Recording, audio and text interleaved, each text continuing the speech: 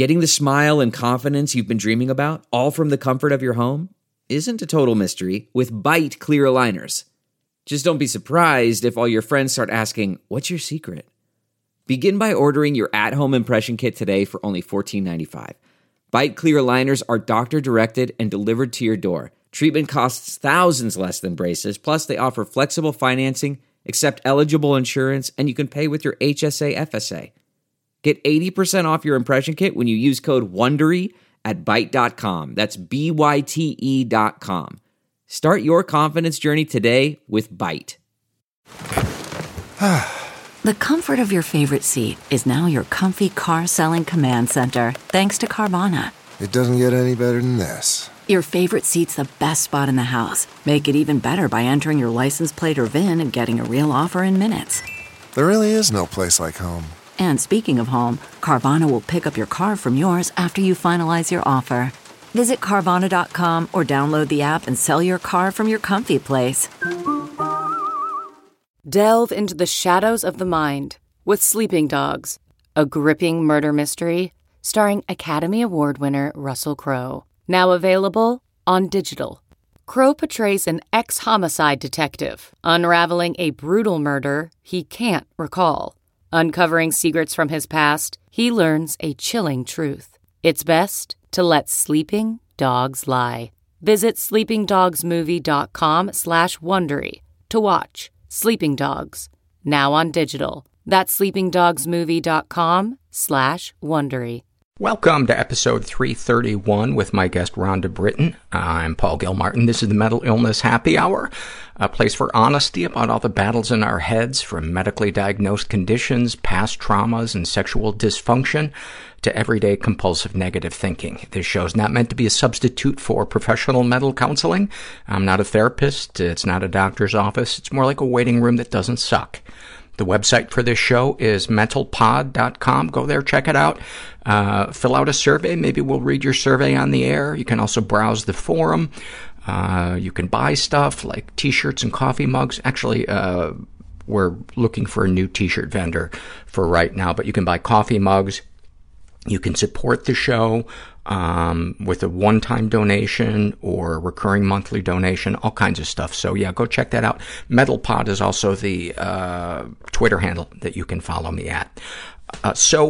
Got back from the Europe trip 2 days ago, or was it 3 days ago? I don't know. I forget. But it went great. The people that I met up with were so friendly. It showed me around town. We recorded their stories. Took me to great places to eat. I got to go up to Liverpool, do the Beatles tour. That was like a religious experience for me. It was so cool, and it was on a beautiful sunny day. I just managed to have the greatest stretch of sunny days. In England, it was sunny almost every day. Hyde Park was in full bloom. It was so good. And, like I said, Liverpool was, I dreamed about seeing Liverpool since I was a little kid. When I was 6 and 7 years old, the first 2 albums that I got as gifts were from my cousin, and he gave me, Meet the Beatles and Revolver. And I played the shit out of those 2 albums and became a Beatles fan ever since then. So it was just, in my imagination, I'd always, I've heard so many Beatles stories, and, reading about them, hearing people talk in interviews about them, and to see all of these places in person on a beautiful sunny spring day was just incredible.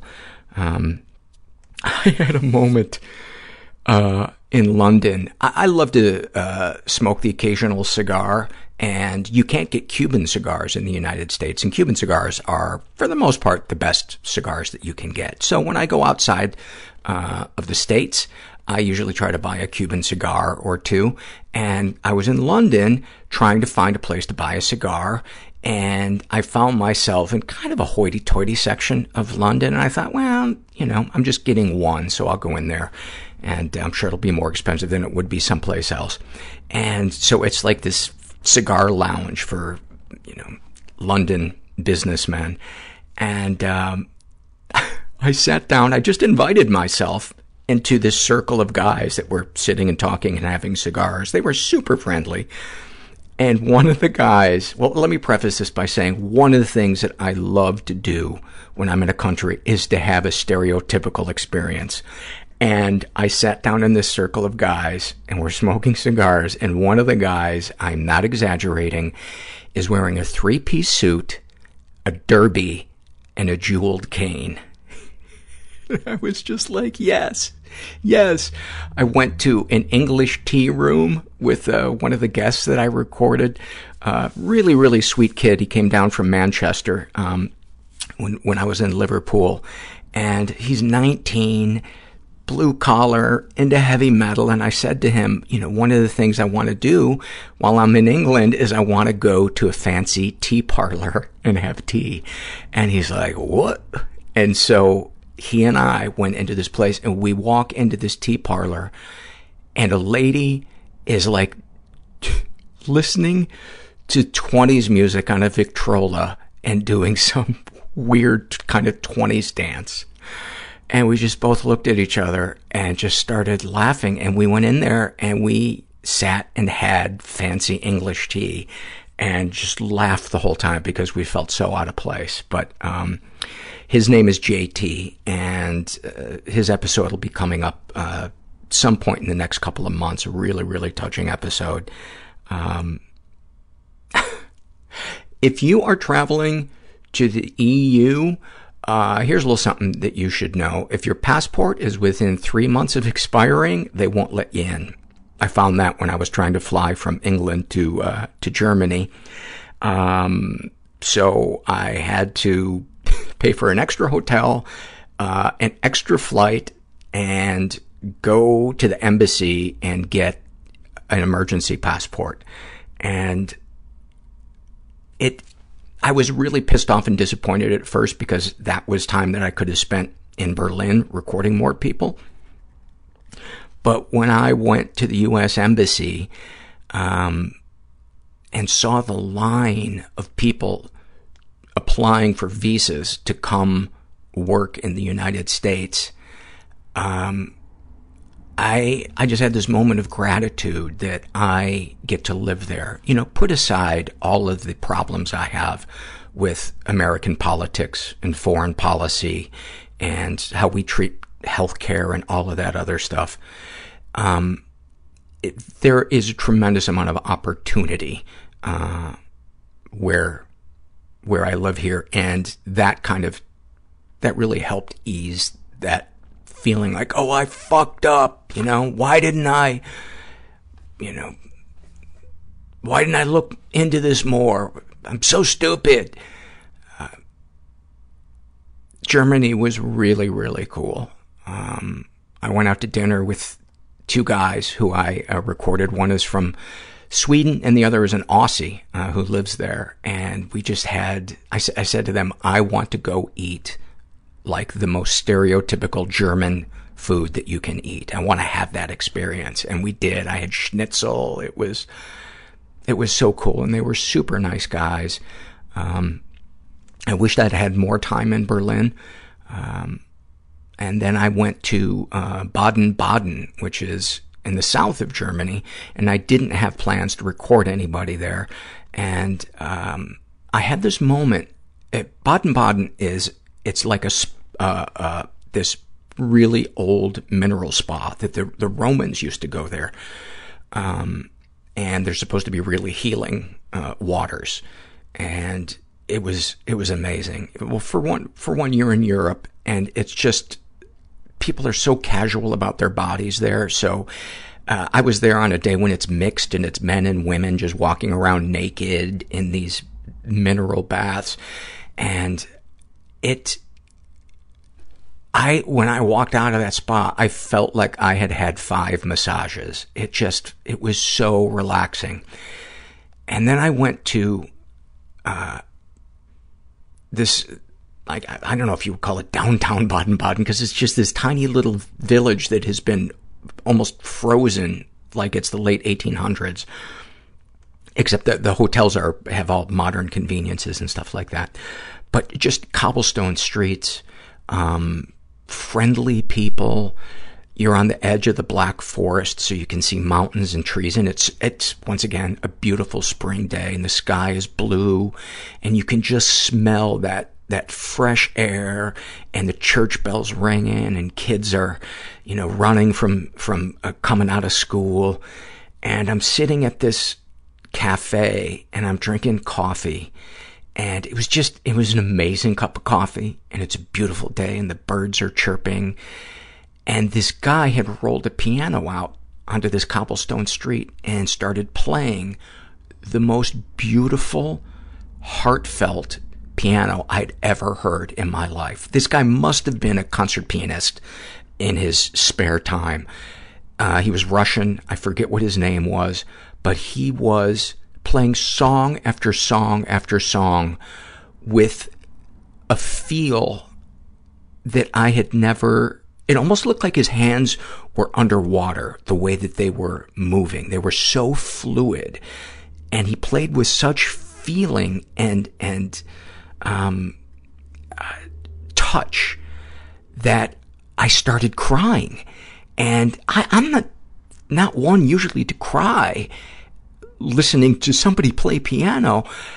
And I started to wonder, what is it that's moving me so much in this moment? And I realized I feel like the universe is hugging me right now. All of these components have come together, and I'm having this amazing experience by myself. And yeah, there might have also been some loneliness in there, but going through the divorce that I've been going through lately, and feeling all of that pain and sadness, and then having this moment where I just felt so alive and connected. It was beautiful. It was a little embarrassing because this one German guy just kept looking at me like, why is that man crying? But I didn't really care because it felt so good. I went to Amsterdam after that, and I got to record a woman that I wasn't able to record in Berlin, so she made the train ride there, and she grew up in East Germany, and we've actually read stuff from her before on the podcast. She calls herself Anne from Berlin, and it was just a beautiful recording, and I can't wait to play that one for you guys. I gotta say, Amsterdam is a really cool city, but a little tough to be in at night if you don't drink and you don't get high. So I just really got high on pancakes. I just ate pancakes wherever I could. And the hotel that I stayed in Amsterdam was so funky looking. It looked like something out of like a children's book. It was just so... I don't like the word whimsical, but it was whimsical. There's no other way to describe it. It was such a cool-looking hotel. And so that was my last place where I was. And then, and I got to see the Van Gogh Museum, which was really, really cool. And then I took the plane home, and I was ready to go home at that point because it had been 2 weeks. And I was starting to get lonely. I hadn't been to any of my support group meetings. And I'm on the plane, and my wife texts me that Herbert's not feeling well. And she's like, do you think I should take him to the vet? And she showed me a little video of him. And, his breathing looked a little off, but it didn't seem too bad. And I said, I think he can, because it was at night there. It was morning in Amsterdam as I was flying. And then she texted me back about a half hour later and said, I think I'm going to take him to the vet. And she did. And then she texted me back about a half hour after that. And she said, they said it's pretty serious. And they think he has a 50-50 chance of surviving this because he has an enlarged heart. And he's been on meds for like 4 years for his heart. And they've have just always been adjusting them, and he's 12 years old, and so I was just waiting for news about how this was going to go, and then she texted me again and said he didn't make it. And I still can't believe that it happened. I still can't wrap my head around the fact that I will never get to see Herbert again. And he had such a distinct personality. He was so unintentionally funny. I suppose there's no dog that is intentionally funny, but so I had 12 more hours on this flight sobbing and trying to hide my face because I didn't want people to see me crying. And I suppose that's probably what most people would have done. But there was a part of me that really wanted to go ask somebody for a hug and just cry on their shoulder. But I couldn't, so I just hid my face like I was really focused on my work. You know, I like had my hand on the side of my face. And fortunately, most people's lights were kind of dimmed. Their shades were drawn. And I'm still crying about it. I still can't believe. I can still remember that feeling when she said he didn't make it. It hurts. It hurts so much. And one of the things that I'm grateful for is that we were able to give Herbert a really good life. We got him when he was about 8 weeks old. And he had a really good life. And I'm also grateful that I haven't tried to numb myself out with anything, that when I felt like crying, I've sat down and I've cried, and I have wailed. And I feel like I'm getting through this like an adult. I'm not numbing myself with sugar or pornography. And it hurts. And I know it's probably going to still hurt for a while, but I feel like I'm handling it like an adult, like I'm growing up. And I'm proud of myself to be able to do that. And my ex-wife and I, even though we're legally still married, blah, blah, blah, we've been leaning on each other, and that's been nice because nobody really can understand what it feels like to lose your dog except the other person that lived with you and that dog. And, you know, one minute we'll be crying and the next minute we'll be making a joke. One of the jokes that we make is our other dog, Ivy, is so self-centered and such a princess.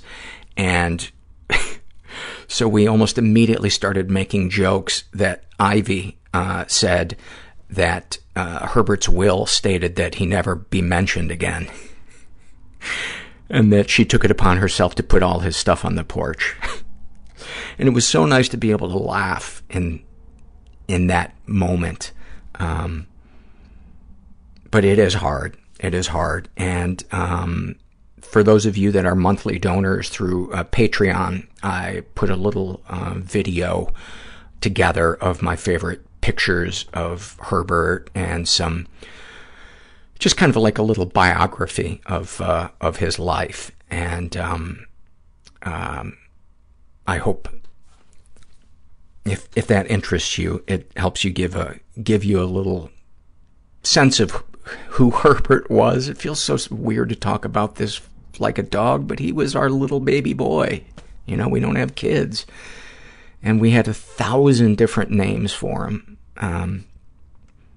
And it's just,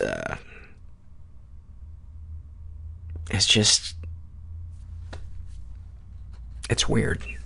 It's weird. And I know A lot of you have lost a pet, and you know what it's like. There's no easy way around it, just through it. So I'm going to read two surveys before we go to the interview with Rhonda. This is an awfulsome moment filled out by a woman who calls herself Teen Angsty. And she writes, in high school, I had an extremely abusive relationship with a boyfriend. The stress I experienced from that relationship manifested itself in many ways, including me losing a dangerous amount of weight when I was 17. I looked sick, yet no one in my life noticed or bothered to question the sudden and drastic weight loss.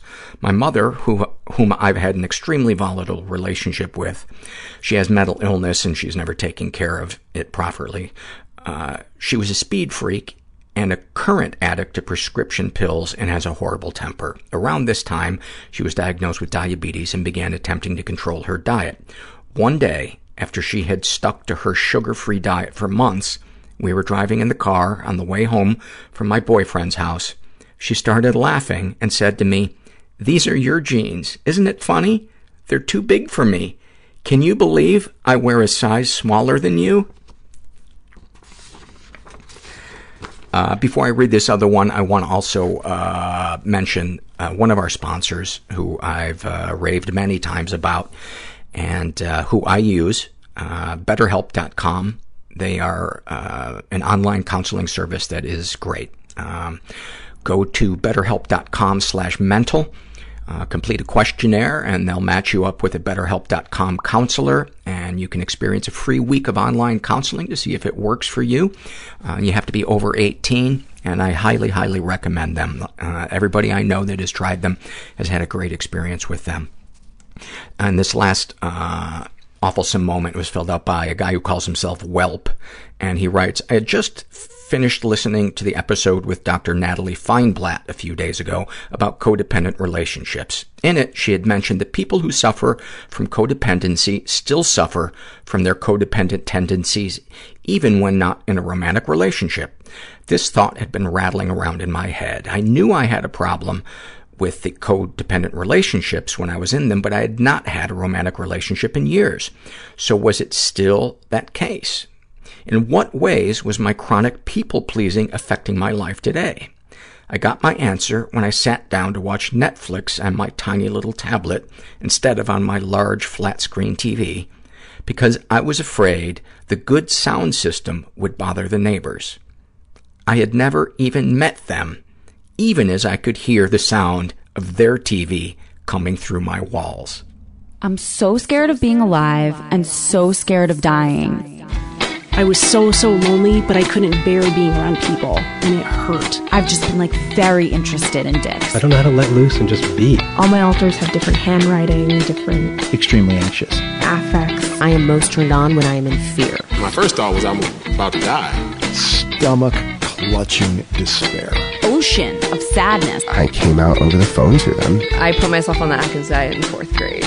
They told me I was wrong. The secrecy is what kills us. And I just sat there and cried on his shoulder. And it was the first time I ever felt safe, like a weight lifted off of me. In order to get rid of your anger, you have to learn how to cry. I started liking myself for the first time. I'm afraid that people are only nice to me because they're afraid I'll kill myself if they're not. Oh, that's fantastic. That is fantastic.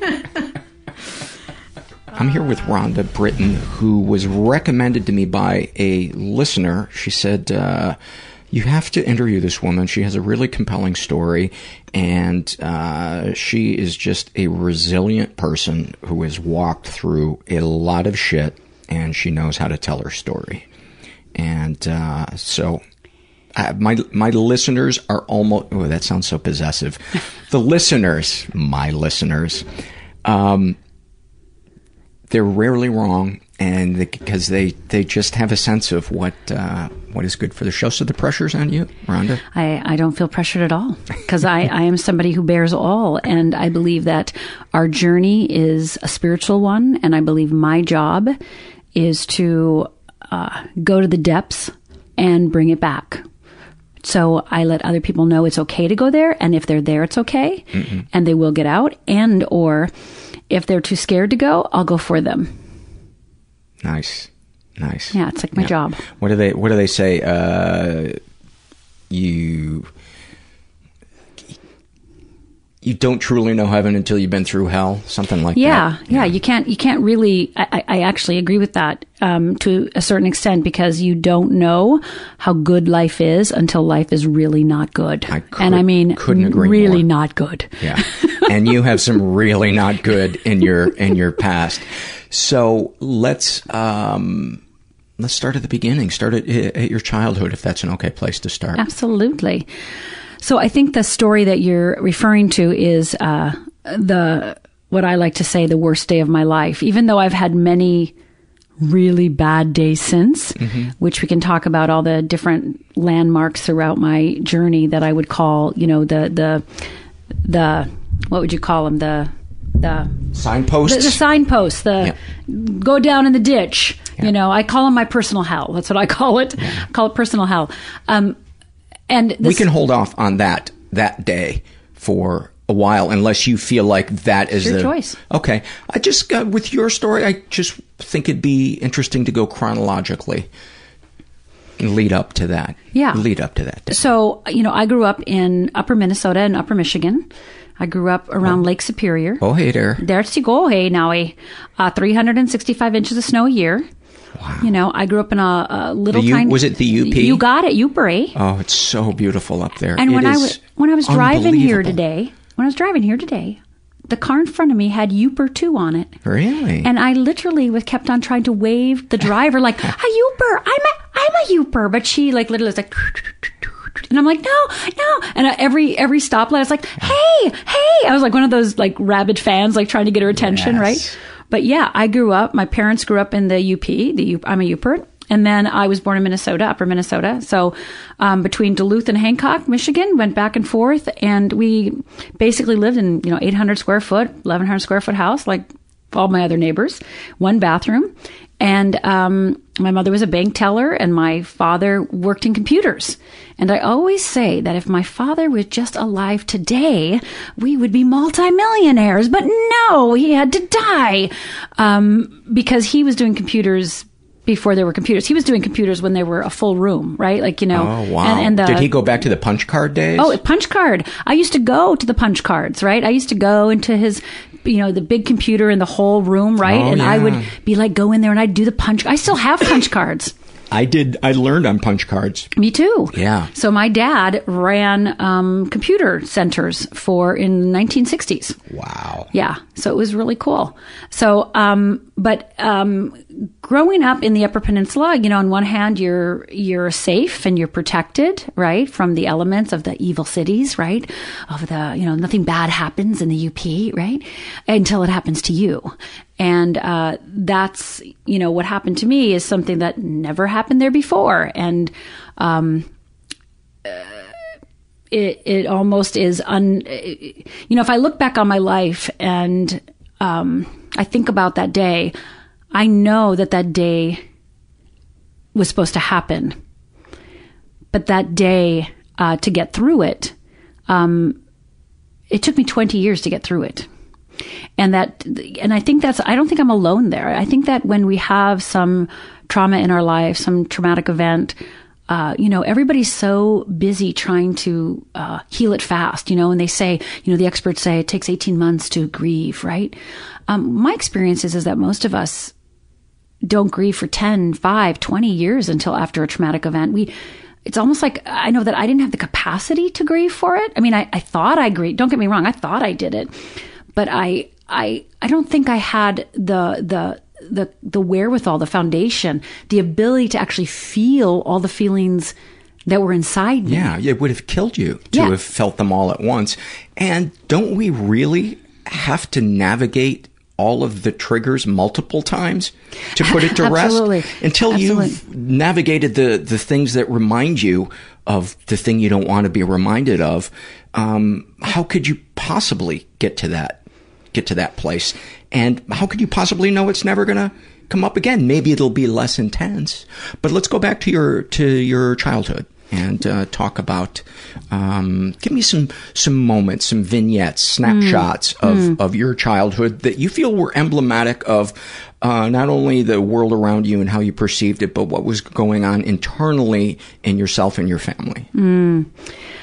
Well, I think I lived in a world where there was two of me, right? And I don't think I'm alone there. I think I was a straight A student, class president, ran my church youth group. They didn't have one, so I made one.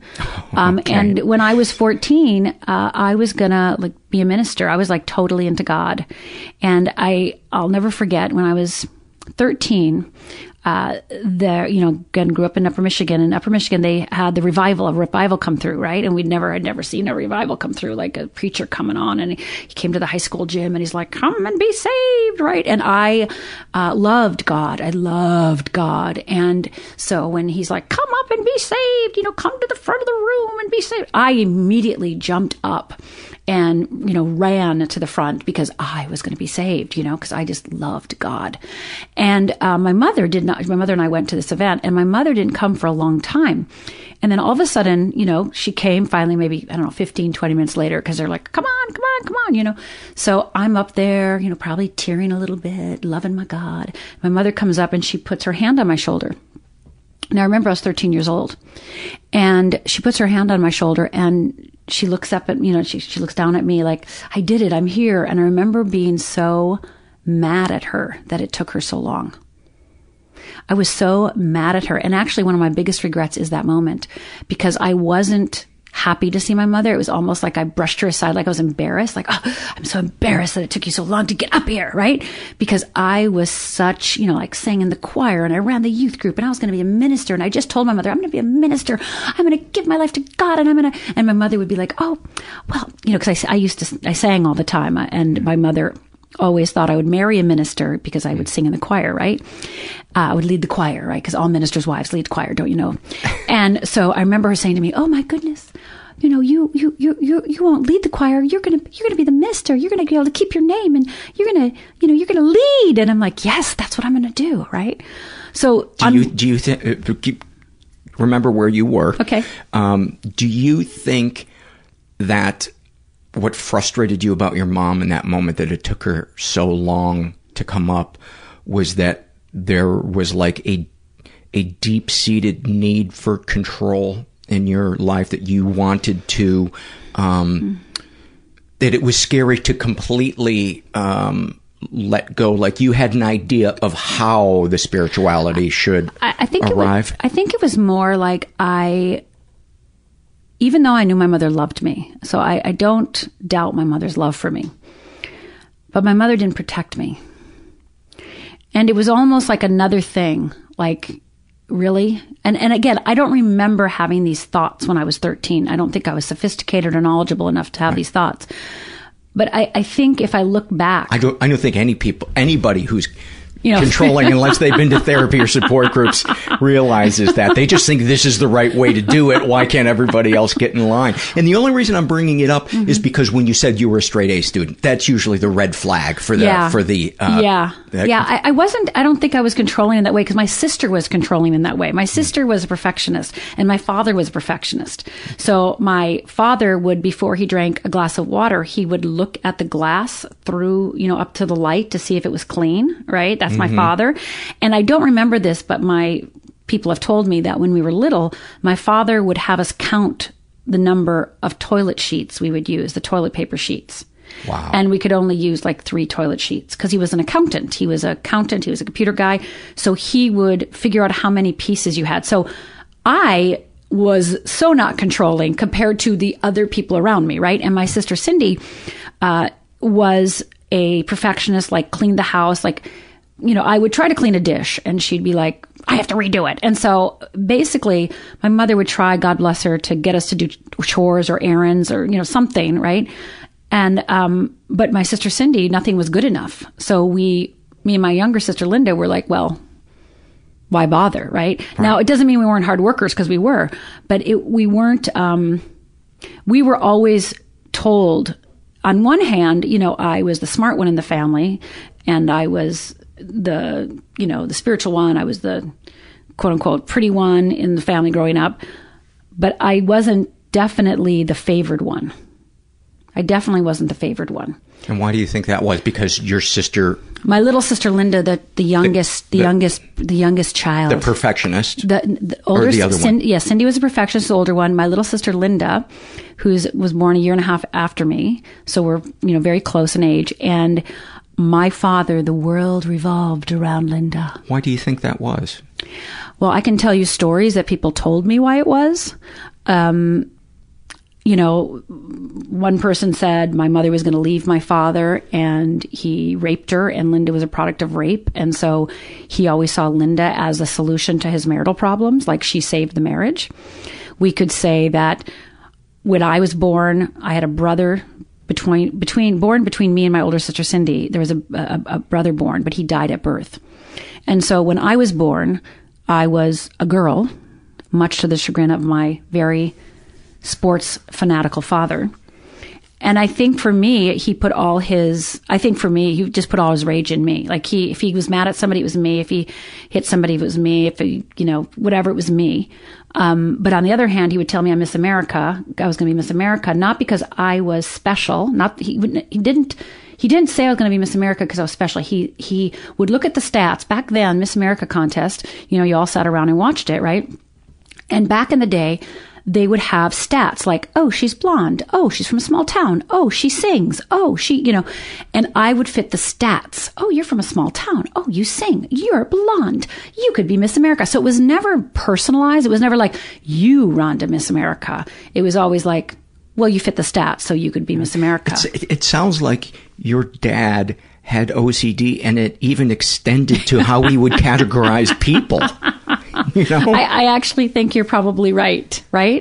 And so my little sister Linda, because I was just a disappointment in his eyes because I wasn't a boy. When he had Linda, it's like the sun and like, the thing, So when I was growing up, this is what I lived with. Like we lived on the only street in, this is when we lived in Minnesota, on the only block, I should say, on our street that was not paved, and it was rocks. Okay, so the only block on a 2-mile street that was not paved. And so when we had to cross the street where our friends lived, we'd run across the rocky street, right? My father would carry Linda. You don't have to go over that scary stuff, and let Daddy carry you. And he would literally carry her everywhere. How old was she? Oh, she was in, kindergarten, first grade, second grade. Yeah. And it was so fascinating because to this day, if you really want to see somebody, how they grow, my sister Linda, the youngest, who was always adored by my father, never felt unloved a day in her life, is married to a man for the last 30 years who adores her, loves her literally worships her like my father did. And I look at her and I go, wow, you got that down. Your dad loved you and that's all you knew. So you attract a man who's crazy nuts for you, does everything for you. Dad did everything for you. Your husband does everything. I mean, she really just continues to live that life that she lived when she was second grade, first grade, fifth grade, right? It's fascinating. But then it all ended and then she became Cinderella, right? Because of the day. Yeah, because of the day, right? So when the day happened, everything changed. The rules changed. Let's still lead up to that because I want as much information as possible before we get to the day to have it in some type of context, so it's not just sensational. I'm knowing that to be true. Yeah. So give me some more vignettes. So those were the things that were said about your sister, why she was so favored. Mm-hmm. My mother's best friend said it this way. After the day, years later, we're talking to one of my mom's best friends, and we did not ask for this information. Thank you very much, Mrs. Slotness. But she said, well, it was like your dad looked at Cindy and my older sister and thought of her as the maid. And that's really what he thought of her, as somebody who cleans and cooks and helps. And she'll do it perfectly. And exactly. And she'll babysit and she has to do everything, right? And then Linda was like, the adored one. And she says, Rhonda, when he would look at you, he would basically be disgusted. So other people could see it. Oh, other people could see it. It's like... Could you sense it? Oh, yeah. I never liked my dad. Like, my dad and I don't want to say I never liked... Well, I don't know if I ever liked my dad, to be honest. Was there a time when you were trying to get his love and then like a moment or a particular stretch of time where you realized this is futile? I'm going to stop going to the well? I basically sacrificed myself. I always thought of myself this way, that I'll sacrifice myself. There's no boy, and so I'll be the boy. So I'll play football with him. Like, I threw the ball with him. We had a pool table in one of the houses, so I played pool with him. So even though I was the last person, I think, that he wanted to play pool with or throw a football with, I was the only one capable of doing those things, right? So I would go in the back and play football with throw the ball with my dad, right? And I really felt it was my obligation. Would he criticize the way you threw the football? Or was he just like, okay, she's throwing the football, yeah, this is good? Yeah. I mean, I think he was like, this is good. And I'm a natural athlete, so, he wasn't necessarily critical. At least it was something, I think. But yeah, I mean, I really just I thought of it as my role. So I didn't feel, I just felt like it was my role, it was my job. That was part of being me. That my job was to make sure my dad was okay on some level, not make him mad, not upset him. And then,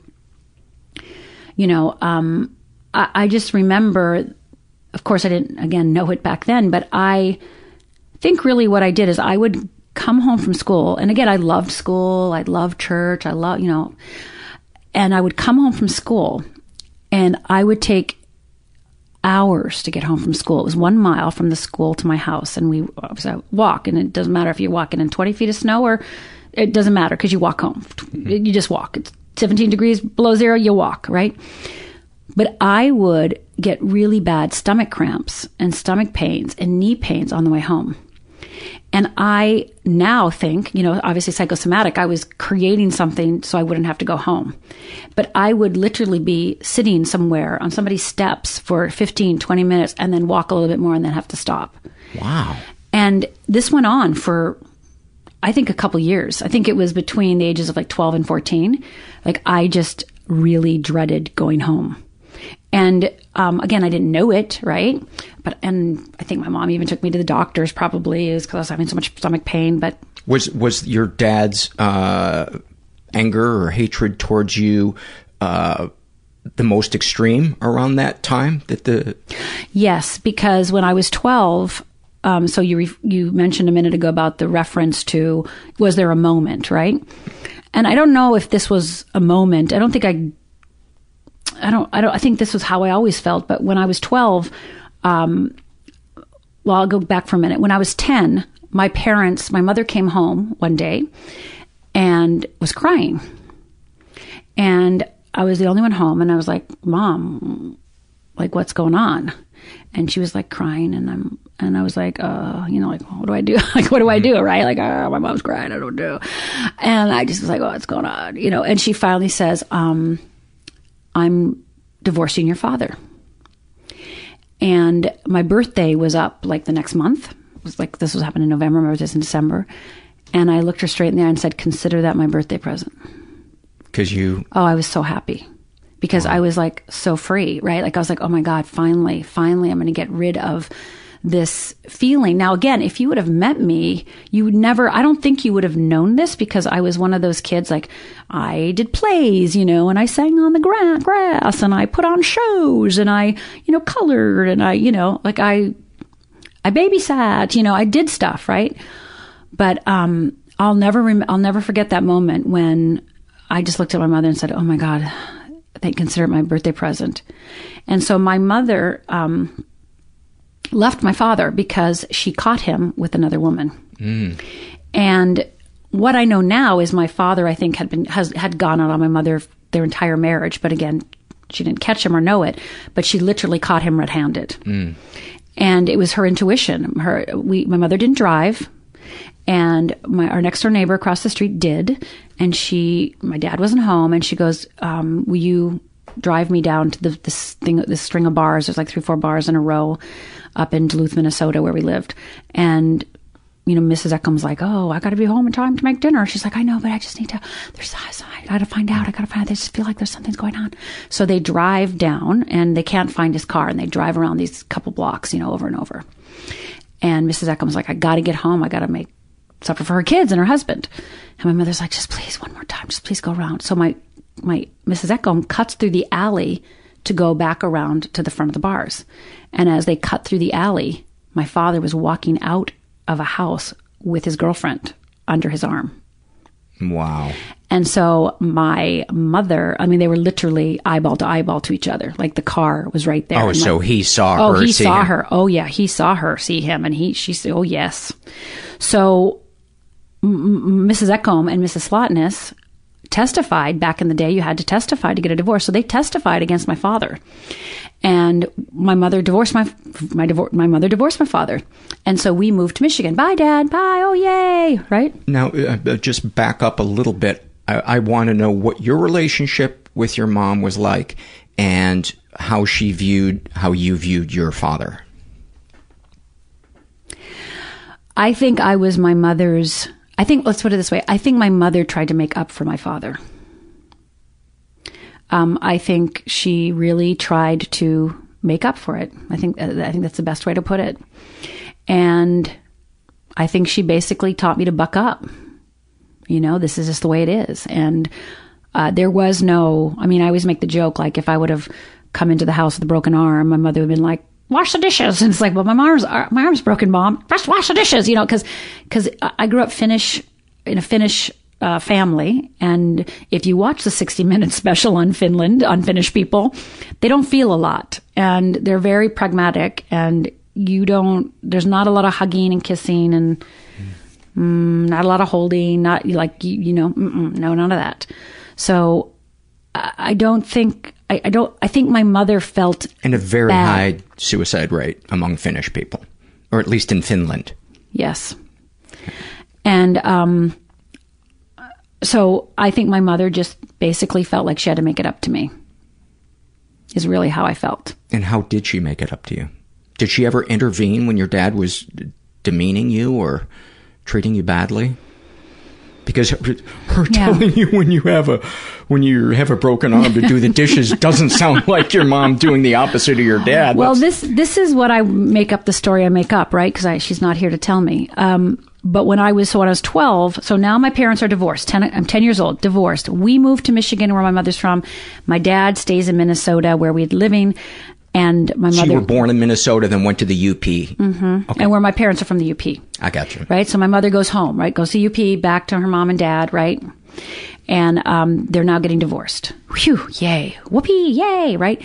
But my dad follows my mother to the UP because my dad is not going to accept this divorce. My dad is not going to do it. No way. He's not going to be divorced.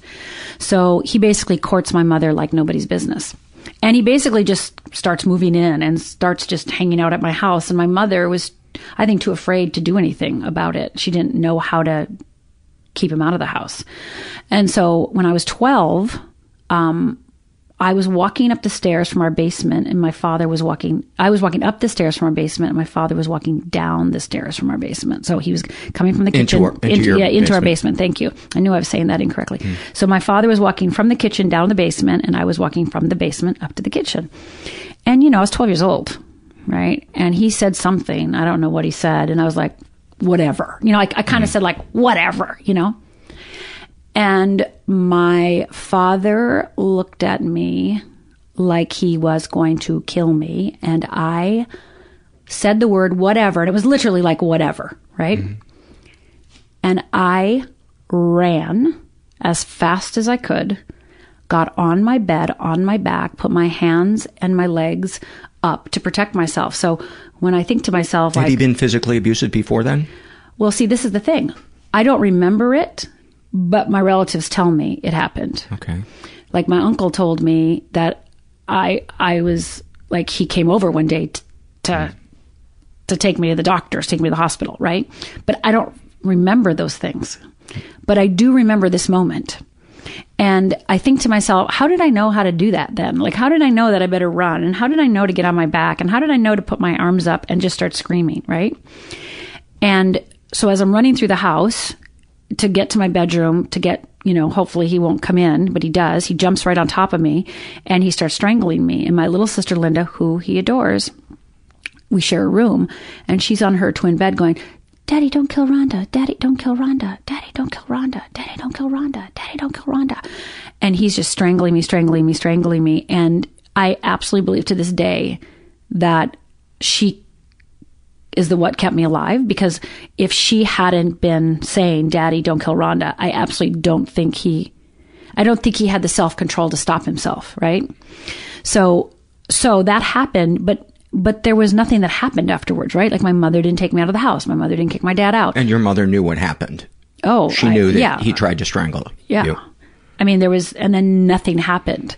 So, after the day, one of the things that I had to do to actually get through it, to heal myself, is I had to take my mother off this golden pedestal that I had her on, right? Because I think we want to make the victims, right? We want to make them victims. We want to make them innocent. We want to make them like, it's not their fault. And no, it's not my mother's fault. Yet I had to take her off the pedestal and go, she stayed with him for 20 years. She didn't kick me out of the house. She didn't kick him out of the house, right? She didn't call the police. She didn't call the police, right? A little while later, he threatened her, and we called the police, and the police came, and of course she's like, no, I'm fine. Because back then, it's like, oh no, officer, I'm fine. No. And me and to this day, it's like, I know it's so sad. It's so sad.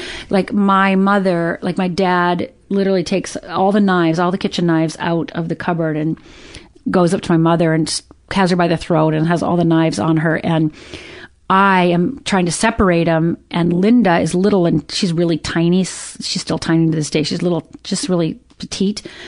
And so my father had me so that I wouldn't run out and get help. And I just kept on yelling for Linda, and Linda literally got by my dad, and I just said, run, Linda, run, And so she got to the neighbor's house, called the police. Now, I can't imagine my father, how much betrayal that was for my sister to call the police on him. But yes, the police came, and of course my mother's like, no, he's fine. Well, ma'am, we could take him out of the house for the night. No, he's fine. So, my mother, between, 12 and 14, when all this happened, when she took him back, and, my grandfather, her father was like, there's no divorce in our family. You have to take him back. I mean, it was just unacceptable. It was unacceptable. And, he's come here. He's trying to make amends. You have to take him back. And I think my mother, as she's taking him back, is realizing this is a really bad idea. Like this, I should let him. This is not good. So she starts divorce proceedings again. And you're how old at this point? 14. Was your father religious? My father went to church with us, but I would say no. Okay. But, he went to church with us I shouldn't say always, but when we were little, he would. And we had a strict rule in our house. If you were too sick to go to church, you were too sick to go and play. So there was no skipping church. Now, my father could skip church, but we couldn't skip church. Yeah. That was the same in my family. Yeah. I'm trying to understand what it was that was pressuring your mom to take him back to, and now I understand in the cycle of domestic violence, the abuser has such a hold on the other person that, they slowly brainwash them. They whittle away. No one will love you like I do. Exactly. And a lot of people don't have compassion for the person that doesn't leave. I didn't either until I became educated, and I'm still becoming educated on it takes a lot of courage, mentally and emotionally difficult it is for them to break that cycle. That's right. That being said, I'm trying to understand whether any of your mom's decisions were based on how she would be viewed by the greater society, the neighbors, etc. How important was looking good to them? Was any of this moral? Was any of it based in? Yeah. I mean, she took him back because, like I said, her father said you can't get divorced. Okay. And even though they got divorced, they basically what ended up happening, because I went, years later to look for the divorce decree and the marriage decrees and all that. And basically they had the divorce annulled. So the divorce was annulled. So they didn't get remarried. They just had the divorce kind of reversed. I see. Right. And, which was fascinating. But, you know, she's home now. Her parents live down the street. All of our relatives are there, and you don't get divorced. And he makes a good living, and, you know, I mean, we're middle class, but, you know, he works, he has a job, you know, he wears a tie every day, goes to his computer store. I mean, like, you know, he's got a little bit of college, a semester or two of college. You know, what are you thinking? You know, what are you doing? So I think it was just, practical more than anything. It's practical, and I think it was also he's the father of your children. You know that. You know the whole like. And I would imagine, don't be different. Don't stick out. You know. Well, back then, and again, still today at times, if you're a divorcee, you didn't have any friends either. So my mother being divorced, none of my relatives, the wives of my uncles or my aunts, would hang out with my mother because she was single, which meant all the other men's wives could get ideas to get divorced. So all my mother's friends that were married couldn't hang with her anymore. So she basically became... Because their husbands forbade them? Yes. Wow. Absolutely. Oh, absolutely. And what years are we talking about? Is it 60s, 70s? We're talking, this was in like 72, right? And so, you know, divorcees were single, you know, loose women, right? And you can't do that because then she's going to influence you.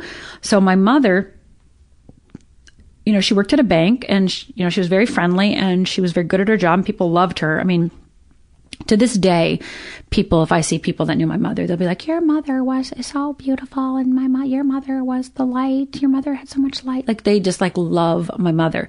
So, and I do think my mother had light, and I do think my mother was funny, and I do think my mother had this effervescence around her. And I really think my father wanted to control that, wanted to own that, wanted to have that. Because he couldn't get it on his own. He couldn't do it his own. I mean, my father could be charming in those weird moments, but he was pretty much socially awkward. He almost sounds like he was on some type of spectrum. You know what I mean? Maybe. Like just from your description. Yeah, I would have no doubt that that's probably true. I mean, my whole father's side is... you know, my uncle, my dad's brother, describes him as my father when he was little would play the whole baseball game by himself. He would throw the pitch, grab the bat, hit it, go to the bases, and he would play the announcer for the whole entire game all by himself, even though he had like five brothers and sisters, right? Wow. So, I mean, he was a sports fanatic, and here he is a computer guy. But I think my dad, you know, my grandfather was an alcoholic. I mean, he was just, his upbringing was not the healthiest, right? Let's just put it that way. I mean, my grandma, my dad's mom, and my dad's sister, Barbara, so their daughter, my grandma, and my Aunt Barb, slept in the same bed because the boys, there was only 3 bedrooms and there was like 6 kids. So the girls stayed one bedroom, and the boys and the dad were in the other 2 bedrooms, you know, and my grandpa accidentally, didn't mean to, drove over my other uncle, when he was little. So, I mean, it was just, you know, so now my uncle, you know, is really, really smart, but he doesn't have social skills. He's not capable, awkward, you know. So, I mean, just my dad's upbringing was... So your uncle was kind of similar to your dad? A little bit. Okay. Yeah. I mean, my mother would always say to me, oh, your dad's a genius. Because my dad was very, very, very smart. He probably had an IQ of like 155 or 160. He was really, really smart. And so but now when I look back on it, and I was always told you're just like your dad, because I was the smartest one of the girls, right? But I remember when, after that day, that haunted me that I was told I was like my dad. That just, like, it haunted me because I thought, what am I capable of, and what does that mean? And oh my God, right? Like I was actually scared of myself for a good 10, 15 years. I was literally scared of what I was capable of. I was scared of my anger. I was scared of my rage. I was scared of how I felt. I was scared of feelings because I didn't know what I would do with them, because I didn't have any healthy role models on what to do. So I didn't know what I would do. So I just, sucked them in. And if you would have met me, again, just, I'm fine, I'm fine and dandy. I'm good to go. And that you would have thought that. And Rhonda's putting on a very big suburban smile right now. That's the listeners can't see it, but yeah, she's doing the smiling through pain. Yeah, I'm fine. No, a Stepford wife, right? Yeah. Like a Stepford. Hi, no, I'm fine. I'm good. No, I'm good. No, everything's good. I'm fine. Good. And that's how I really lived most of my life until it was too painful to keep doing that. Until I realized I had to do something else, right? So I think my mom kind of was a good daughter, did what she thought she had to. I think my dad was absolutely a control freak. And by the way, when I said he sounds like he was on the spectrum, I don't mean his rage and his violence. I just meant how he found comfort in numbers and was kind of difficult, had difficulty absorbing social cues. Yes, absolutely. So I think my dad was just, kind of smart, but socially awkward. And I think my mom was this light that, everybody should make everybody laugh. And, she'd, just be lighthearted. And, I don't think I know a person that doesn't love my mother if you say her name. And everybody would be like, your dad. Well, that's another story. But when you're a little kid, right, when you grow up with that, you don't know. And I remember I would get, I'd get hurt or mad or whatever I would do as a little kid, second grade, fourth grade. And I would take my blanket and my pillow and a book and like a glass. And I would go into the bathroom, and we only had one bathroom, of course. And I would be like, I can live in here forever. Because I've got the water, and I brought some cookies here, and I got my blanket and my pillow, and I'm going to sit here and until they beg me to get out. And this is what I remember, Paul. No one ever came, like ever. Like nobody ever knocked on the door. And every time I would do that, I would have to crawl out, like pretend like I never did that. But I would be in the bathroom just waiting. They're going to need the toilet sometime. I'm going to run away in my bathroom. Oh, that's so painful. That's so painful. So any other snapshots leading up to the day? I think that, it's really interesting because if you would have met me when I was 22, 25, and you asked me about my childhood, I would actually tell you I had the best childhood ever, because we lived in, neighborhoods with 50 kids, 30 kids, and we'd play kickball every night. And so when I was in like 18, 20, 22 years old, 23 years old, and people would be like, how'd you grow up? I'd be like, oh my God, I had the best childhood ever. And I'll never forget when one of my friends, when I was in my mid 20s or late, mid to late 20s, and he said, oh, well, wow, you've been abused. And I literally looked at him like he was a crazy person, because I actually never saw myself that way. I only saw myself as somebody who was a straight A student, and I'm fine, and everything's fine. And it didn't even occur to me that there was a problem. I actually thought this was normal, and I actually had 50 kids in my neighborhood, so I was good.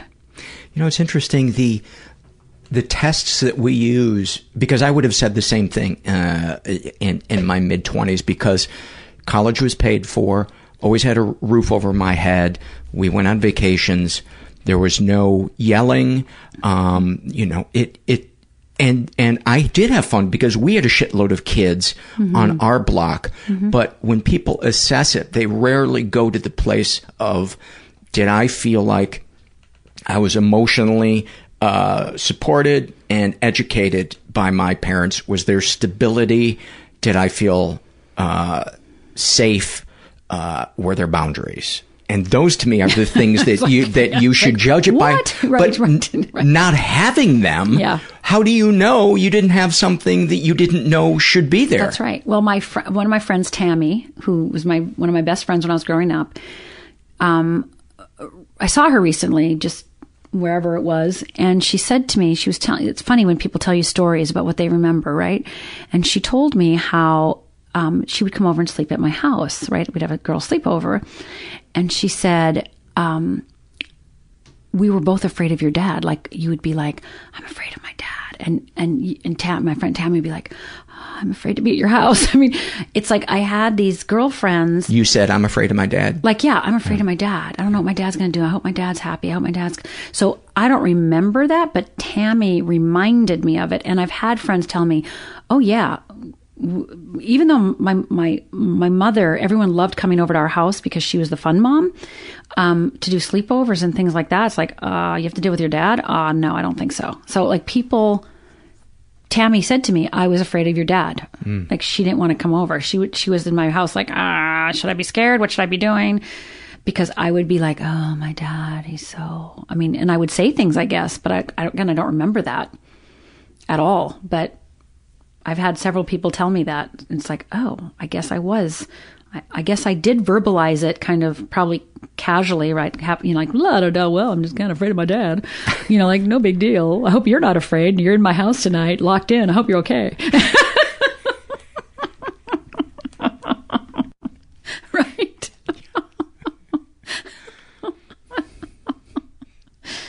Right? We're trying to just make do, right? We're just trying to make do. People used to say to me, why is your dad mad at me? And I said, that's just his face. Oh, wow. That's just his face. You did that when you were little? You knew that when you were little? Oh, yeah. I remember at age 6 feeling like I understood people better than my dad did. My dad just didn't, he wasn't violent at all. Mm-hmm. I don't even ever remember him raising his voice. He would just retreat into himself, but he was an actuary, brilliant mind, socially awkward. Just like my dad. Lost in his thoughts. Mm-hmm. But he would surrender control instead of trying to take it. His control was to just pull away. Mm-hmm. But go ahead. Yeah, no. I mean, my dad, we would have TV dinners, right? We would try to have Sunday together, but I don't really remember eating family meals except Thanksgiving and Christmas. I don't really, I know we did. We must have sometime, but I don't really remember that. I think, people have asked me, well, your dad was an alcoholic. And I go, I've asked my relatives that so many times, was my dad an alcoholic? And half say they never saw him have a drink, and we never had alcohol in the house. Like, I never have seen my parents drink. But then he was at the bar after work, right? So I think my father basically drank after work with his buddies and then would come home, right? Because again, when I was older, like 12, 13, 14, he had a beer maybe on the porch. But I think I've maybe seen my mother maybe have a drink once at a wedding, but I don't even remember that, if she did that. So I don't know if my dad was an alcoholic. I don't know. I just know alcoholism runs in our family. So I'm one. I raised my hand. Sober? Yep. 30 years coming up. Wow. 13 over here. Wow. Yeah. Changed my life. One of my big moments. Me too. Quitting drinking is the only reason I'm standing here. I couldn't agree more. Yeah. Couldn't agree more that none of this would be possible. No. Without that being the first step. No. It's a major big step. Without me quitting drinking, I could have never, I would not be here. Yeah. So are you ready then to go to the day? Sure. I mean, it's, it's so fascinating because, like I said earlier, I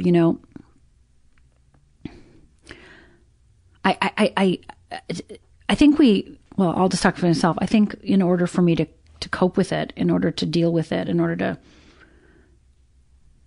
be okay with it on some level, I think of myself with me and my mom and my dad up in heaven before we, reincarnated. And I think of my dad up there going, oh, let's think about our next lives. And of course, we're not dad, moms, and daughters, right? We're just 3 angels up there. My dad's like, oh, let's come up with something really, really good. And my dad's like thinking, and my mom's thinking, and my dad's like, oh, wait, I got it, right? And then he proceeds to tell me the plan. And I think it's a fantastic idea because we're in heaven, right? And we don't, right?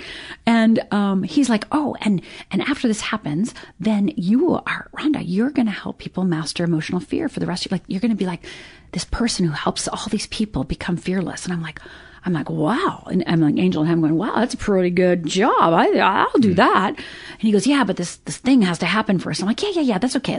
Yeah.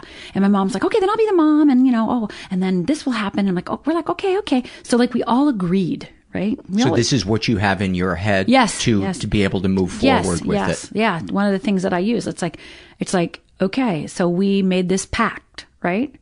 And then the day came, right? And then, of course, you don't remember the pact, right? So I was 14 years old and it was Father's Day. And if you remember, my mother had now been filed for a second divorce from my father. Okay. So my father... divorce annulled, again. Divorcing again, right? Okay. So now he is at our house sometimes, not at our house sometimes, whatever. 3 months before the day happened, my father is working at the computer building, computer company. And on a Friday, they reached their goal. They always wanted to make like $10,000 in a day. Okay, that was their goal back then, 1975. And on one Friday, I think it was in March, they made the goal. And they had champagne, and it was a big celebration. And my father never showed up for work again, and we never saw him again. My father...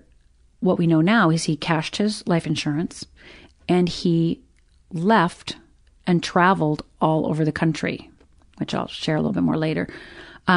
So now my sister, it's the beginning of June, my sister Cindy, older sister, sees him driving around town. And she's like, Dad's back in town. Okay. My mother, this is not good news for my mother. But we're like, well, it's Father's Day next week. Like, we have to invite him to Father's Day. So it's Father's Day. So I haven't seen my father for many months at this point. And so he comes over and my mother's like, be nice, right? Like, everybody be nice. And it's like, of course. And my mother back then, my mother sewed all my clothes for me. So my mother made me this white cotton dress with a scarf on it. It's white with black polka dots on it. And if you remember in 1975, it was up to my behind, right? It was like up to my butt. And I couldn't wait to like flirt with all the boys at the restaurant because we were definitely a middle-class family. Like, going out to brunch or eat was a lot of money. We'd get pizza maybe once in a while. But going out to Sunday brunch at Father's Day was a big deal. Yeah. We didn't have any fast food in our town. We just had like a couple restaurants. And so we were going to go to the fancy Douglas House Buffet, which is, again, big deal.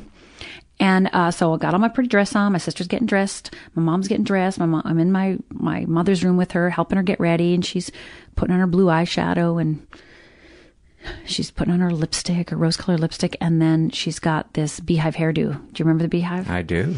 So I'm helping my mom. For the people that don't know, my mother used to go to beautician every Friday and would get her hair washed, combed, and curled and put in the shape of a beehive. And in between her Friday and Friday appointments, my mother would take a roll of toilet paper and wrap her head. So my father slept next to a roll of toilet paper for 20 years, right? So my mom, I'm helping my mom take down her toilet paper, right, and fluff up her hair. And my dad comes in, come on. And so my mom's like trying to hurry us, and my sisters are still in the bathroom. And so I start walking out with my dad, and he says he's going to get his coat from the car. So he's walking out, getting his coat. He's in the trunk of his car, and me and my mom are walking towards the car. It's starting to rain a little bit, so my sisters are still in the house, not coming out. And out of the corner of my eye, I see my dad has not grabbed a coat, but he's grabbed a gun. And he cocks it and pulls it out and starts screaming at my mother, "You made me do this. You made me do this." And he fires. And I just start screaming, "Dad, what are you doing? Dad, what are you doing?" Right? Like, I'm just like, what are you doing? And my father cocks the gun again and points it at me. And I absolutely believe I'm next. There's not 1 ounce of my being that doesn't know I'm about to die. He tried to strangle me when I was 12. gun in his hand right now, pointed at me, definitely dead. And my father just literally stared at me and I stared at him. Like we just literally locked eyes. And my mother, she'd already had one bullet. My one bullet already entered my mother,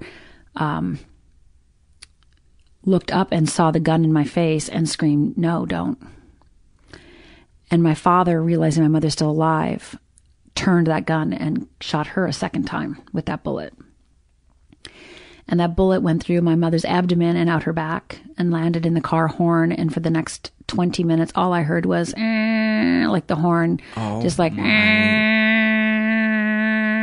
mean, I couldn't hear a horn for probably 25 years without completely like, you know, like I was back there in a second. And my father cocked the gun again, got down on his knees and put the gun to his head and fired. So I was the sole witness to my father murdering my mother and killing himself, you know, committing suicide within about 2 minutes.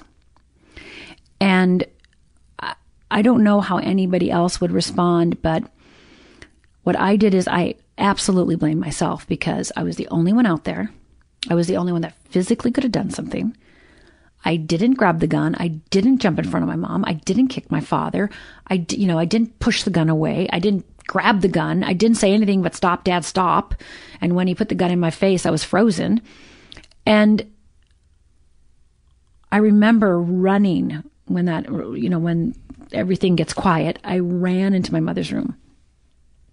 And I got on my knees and I said, "Please God, please God, please God, please God." You know, I said I was going to be, a minister. I devote my life to you. I devote my life to you. But you got to keep my mom alive because if she dies, I don't promise anything. I don't promise anything. Because the thought that went through my head also when this was happening after it happened was, God does not give you anything that you cannot, live through, right? You cannot, you can persevere through, right? And I remember thinking to myself, God, your jobs are too big. You have too many tests. This is a test? You overestimate us. Yeah. You overestimate us big time. And I don't think you're crazy. I'm 14 years old. My sister's 13. My sister's 17. Are you crazy? And I literally just was on my knees, just praying. And I just told God, if you keep her alive, I will keep my promise to you. And if you don't, I won't. And so within a very short period of time, we knew both of them were dead. My mother died on arrival. My father actually was alive for a little tiny bit. And then, so they obviously died. My mother, again, like I said, my mother bled out, so she died instantly. And so in that moment, what I did is I basically put a line in between me and God. I never hated God for it. I never got mad actually at even God for it. I just couldn't trust him. So I put a line in between me and God and I said, I can't trust you. What are you, nuts? So I put him on the other side and just basically just cut him off. And like I said, didn't hate him, wasn't mad at him, but I couldn't trust him. I couldn't trust him with my life anymore. So that was when I was 14. And from that moment on, I, even more so, even the life I was living, even more so, I was living a double life. Now, nobody has a daughter of a murder-suicide. Now I was a daughter of a murderer. And I was told my whole life I was just like my father, right? So now I have this incredible feeling of I am screwed. I am screwed. How often in the days, weeks, months, do you just keep flashing back to that moment? Now? To this, in this moment? No, give me the first week, the first month, the first year. Oh, I can't even imagine. It was probably all the time. I can't even imagine that it wasn't all the time. Was it impossible to focus on anything? No, I think what I did is I compartmentalized, right? I got really good. Before I was already good at splitting myself in two, and now I became the queen at it. So, I still got straight A's in school. I became class president. I became the leader, of the school plays. I mean, it's a little school, right? 100 people in my class. But, kids also weren't allowed to play with me. Some kids weren't allowed to hang out with me anymore. They weren't allowed because now. What did that feel like? Again, it was like another way that my father effed me over, right? You can say fuck here. Yeah. So another way my father fucked me over, right? Like, okay, so not only do you take my mother, who loved me, but now I'm scared. I'm scarred. Like I'm screwed. Like I'm just screwed, right? It's like he couldn't have hurt you anymore. Yeah. I mean, and he didn't take me because it was like what I used to say to myself is, I wasn't worth dying for and I wasn't worth staying alive for. So, if he would have been, if he would have loved me, he would have killed me too. If he would have, it's almost like keeping me alive was a fuck you. Did you get clarity on this when you got sober and did the work in your support group? Because it really sounds like you have such clarity looking back on what your self-beliefs were. How did you, or are we jumping too far ahead? But I want to share with the listener how did I do it? That we can get clarity over what feels totally so fucked and trapped right now. Absolutely. I was a self-help junkie since I was 12. Like my favorite book when I was 12 was Why Am I Afraid to Tell You Who I Am? So, and I would devour books on God, right? So, I think God, are you there? It's me, Margaret. I didn't read that one. The one cliche I can think of. The one thing I didn't read, darn it all. But, I'd read the Bible and I'd read all these other books on God, So I think what happened for me is between 14 and 25, my life got really, really, really bad. From 14 to 17, I kind of kept it together because I was in high school. But when I was 17, I went to college in Minneapolis where no one knew me. And by the way, who raised you after that? The three of us stayed together. So your older sister kind of became the mom? Kind of became the mom. And that lasted until we were for 2 years. And then I don't know how we did this, but my little sister Linda was living on her own by the time she was 16. And I was living on my own by the time I was 16 and a half, 17 years old.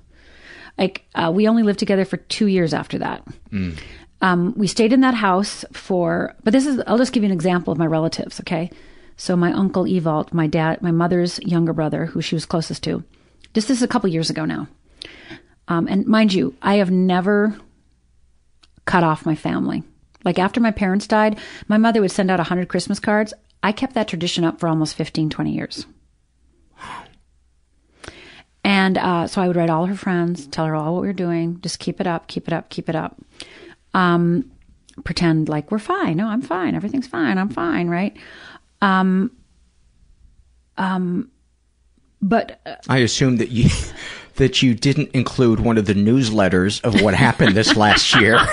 You didn't need to include that. Well, back then they didn't really have that. You had to have mimeographs, right? There was no Xerox, right? So how do you spin that one? Yeah, no, right, exactly. So my sister Cindy, my older sister, got pregnant when she was 16, had a baby. So she was actually married by the time my mother died. So now I just want you to imagine I'm 14. I'm a straight A student. I don't drink. I don't smoke. I'm a virgin, I'm perfect in my mind. And my sister Cindy, who's 3.5, 4 years older, is pregnant, drank, didn't, had to drop out of high school, had to finish with a GED, whatever. And so when my sister Cindy would tell me what to do, I would look at her and go, really? Let's think about this. I would. I was almost cruel, right? I can say it publicly because I've apologized. We've had these conversations, but I would literally look. She tried to tell me to do anything. I would literally be like, let's see. You got pregnant. You drink. You smoke. I'm not pregnant.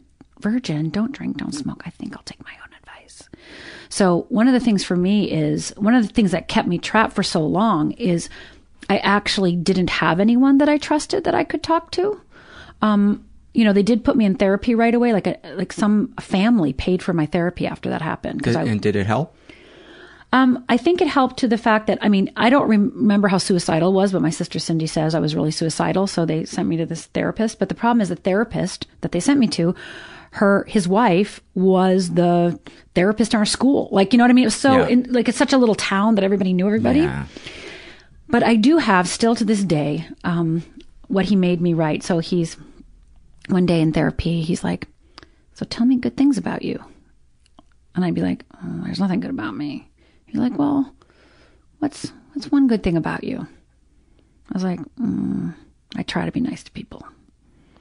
So he actually, he actually wrote it, and I was talking, and I actually have the letter that he wrote of all the things that I said I was okay at. But everything was like, I try to be nice. I'm an okay basketball player, like it was so like, wah, wah, wah, right? And then I didn't have therapy again until I was 25 actually. I tried to go in college when life got really bad. Because when I went to Minneapolis and nobody knew me and nobody knew my story, it was like, oh, I can lie. I can tell. Nobody has to know. Nobody has to know me. So I would never tell anybody what happened to my parents. And so they'd be like, oh, your parents? I go, oh, they're both passed. And they'd be like, and of course everyone's like, both? And I'd be like, yes. And they'd be like, accident? I'd be like, yes. And in my mind, I go, accidentally shot my mother and killed himself, That's so right? fucked up. I know, but I couldn't admit it, right? I don't blame you at all. It's like, what, are you crazy? Like, what, the cuckoo girl? Like, what? I'd be screwed right there. And then I didn't drink all in high school, but when I went to college, I started drinking. Well, now imagine somebody who doesn't let her feelings out and is compartmentalizing with alcohol inside. And let's just think about the bars I destroyed, the cars I totaled, the 3 DUIs I got. The men that I tore apart, the sex I had, just like drinking unleashed me, right? Like, did it help let the rage out? Oh, absolutely. Yeah. Absolutely. Because I was just sitting here wondering two questions I want to ask. Give me an arc of how rage was expressed from as early as you can remember until the present day. And the other thing I wanted to know was, what were the triggers for you after the event? Obviously, car horns. Car horns. Ugh. But what were some other ones? Or are still to this day? I think the rage... I think for most of my life, I raged internally, right? Because self-hatred? Self-hatred. Yeah. I should be better. I should have saved my mother. I should have saved my father. What's wrong with me? La, la, la, la, la, la, la, la, so I really positioned it to myself. And what I teach people now is, there's two types of people who blame others or people who blame themselves. And in actuality, if you blame yourself, you're actually ahead of the game, because you can actually have more power over that, right? Like, if you blame yourself, you can actually do something about it. Mm-hmm. If you blame somebody else, you really can stay victimized for a long time because it's not your fault. And then that proceeds to impact all areas of your life. So I always say, people that come to study with me, right? I always go, okay, one good thing is you blame yourself, like, right? But you blame yourself because you're overly responsible, right? You overly want to be responsible. You overly want to take charge. You overly want to be okay. So, yes, it messes up your mind and it messes up the way you live your life, but in actuality, I'd much rather blame myself than blame somebody else. Yeah. Because at least I can change that, right? So I think my rage, so I'll give you a quick example of how, poor guys, every man I ever dated, please forgive me. I would tell guys that I was dating, I'd be like, you're my mother, you're my father, you're my sister, you're my brother, you're my boyfriend, you're my love, you're my everything. And I actually thought that was a compliment. I can see how somebody in that moment, because you needed to think that was a good thing. Oh, absolutely. I used to send guys, okay, get this. when I would go on a date with you, this is my 20s, my early 20s. When I go on a date with you, I'd send you a damn thank you card. Oh my God. Now, mind you, I also knew back then, I was a little hottie, so I could get any guy in the room. I would pick the guy I wanted that night, right? Like I was one of those women, right? Yeah. I would be like, I'd be proud that I was a bitch, and I'd be like, I could have any man I want, and I'd go to the bar and I'd pick up any guy I wanted, right? But then, I would push him away, and then if he came back, I'd make him grovel, and then of course, then I needed him, and then, right? Were you attracted to guys that would fawn over you, or the opposite, guys that were indifferent? Or I was really lucky. I mean, I have to say, God, that is one way God protected me. Most of the men, and I have been in emotionally abusive relationships, which we can later on in my life, but I think for most of my life, I had men who really tried to love me. I think they were like, savers, right? They're the saver guys, right? Thank God they're saver guys. My ex-husband was a saver guy. Like, he saw me. I was a wounded bird. I was 29 years old, just got sober a year ago. Save her, right? I needed saving on some level, right? So yeah, but I didn't, I think men helped to a certain extent heal me, to a certain extent be like, okay, I'm okay. But of course, and that, of course, later on twists it, and it all messes it all up, right? And if that's not going right, then I'm not worth anything. Yeah, so it's I'm screwed. I'm screwed. Right, right. I was never single a day in my life. I remember like when I was 20, I think before I met my husband, my ex-husband. I have to call my ex-husband because I'm not married anymore. I have to remember that. I've been married, divorced like forever, but I still only have had one husband. So, I got married when I was 30. And so I think when I was like 27, 28, I was like single for 3 months. And that's the longest I'd ever been single since I was 12, right? I always had like a little boyfriend. Like, I thought I was the greatest girlfriend in the world. Oh my God, I thought I was the greatest girlfriend in the world. So it sounds like you couldn't come out and state your needs. You had to manipulate and dance around the subject. Oh yeah. I didn't know my needs until, 25 years ago. I didn't even know what needs were. Be needy, have needs, be needy. What are you, crazy? That's nuts. Then that's a form of vulnerability, and then you're open to criticism, rejection, not getting what you want. Oh no, it just makes up a whole mess, like a whole mess, right? So, going back to where we kind of started this part of the conversation was, can you get through it? Yes, you can totally get through it. And I think what got me through it. And did we talk about the triggers? Oh, no, we share did. Those? Okay. Yeah. And remember where we were, what got you through it. We'll come back to that. Okay. So triggers, like some of the triggers were definitely a car horn. Definitely any rejection by a man or anything like that. I think it was so subtle, though. I mean, I didn't even know that I had post-traumatic stress disorder, right? Until I was much older, way past, first of all, it wasn't even named that back then. Back then, there wasn't victims of violent crimes. Like, there was no money for me and my sisters, right? There was just Social Security, and my father cashed in all of his insurance policies. We had no money. I babysat and then got a job when I was 14 waitressing. My little sister Linda, 13, babysat. My sister was 17. She was a grocery store clerk. And then we got a little Social Security, and that's how we paid the bills and kept living, right? So triggers were, I think, so subtle for me. It's just, I think, any form of rejection, any form. Let's put it this way. I, to this day, not to the heightened that I am, that I used to be, but if we're in a restaurant, and this was most of my life, if we're in a restaurant and a couple starts arguing behind us, I will look at you and say, we're moving tables now. Because I don't know that guy doesn't have a gun and he's going to pull it out and shoot her and hit me in the back. So if there's an argument near me, I'm highly aware of it. So I have... Does your adrenaline begin firing and your heart racing? I've learned to, stay centered inside that, right? Like, I don't, have to take quick action. I'm just, I just get really super calm, and I am highly aware of what's happening, and I assess the situation, and I go check it out, and I will move if I have to. If I feel weird energy, I will move. If I'm in an if I'm in an elevator story, right, I will leave.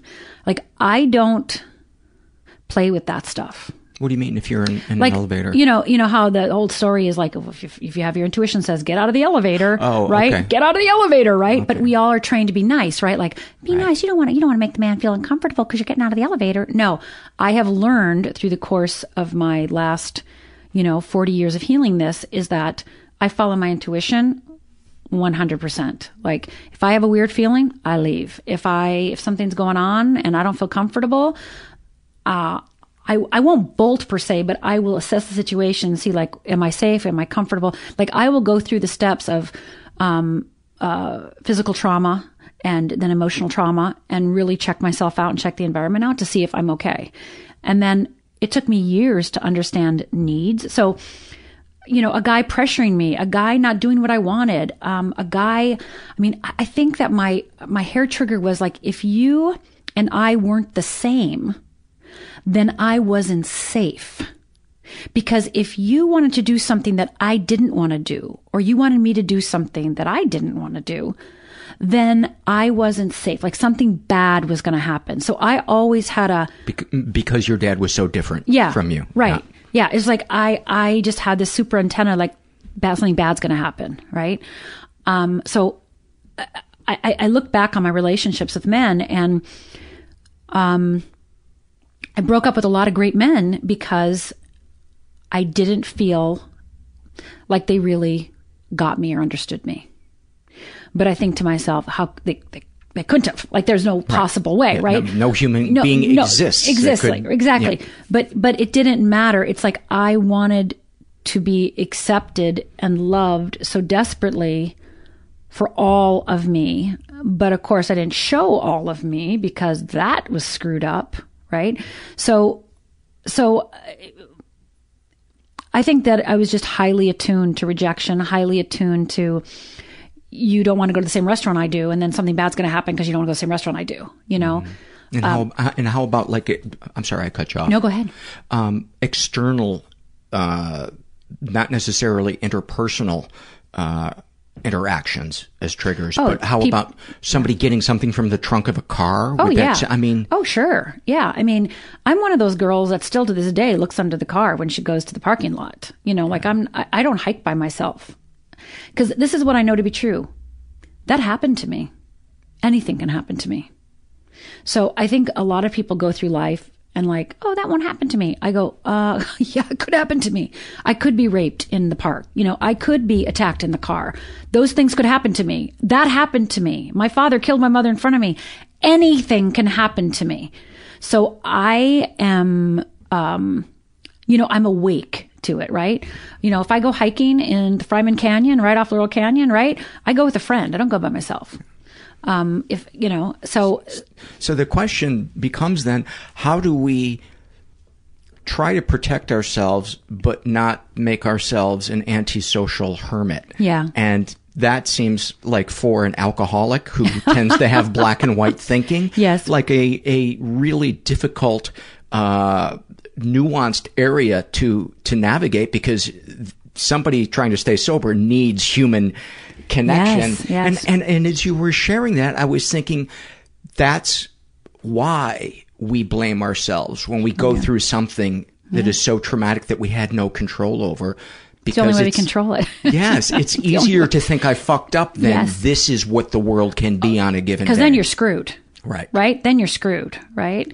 So you said something a minute ago, and I want to go back to it, but I just lost my train of thought. So triggers, hiking, black and white thinking. Yeah, the black and white thinking. The nuance? Yeah, I think one of the things that this is what I focus on. This is what I've learned to do, and it didn't happen overnight. But I basically, I've done a lot of work on myself, and I basically decided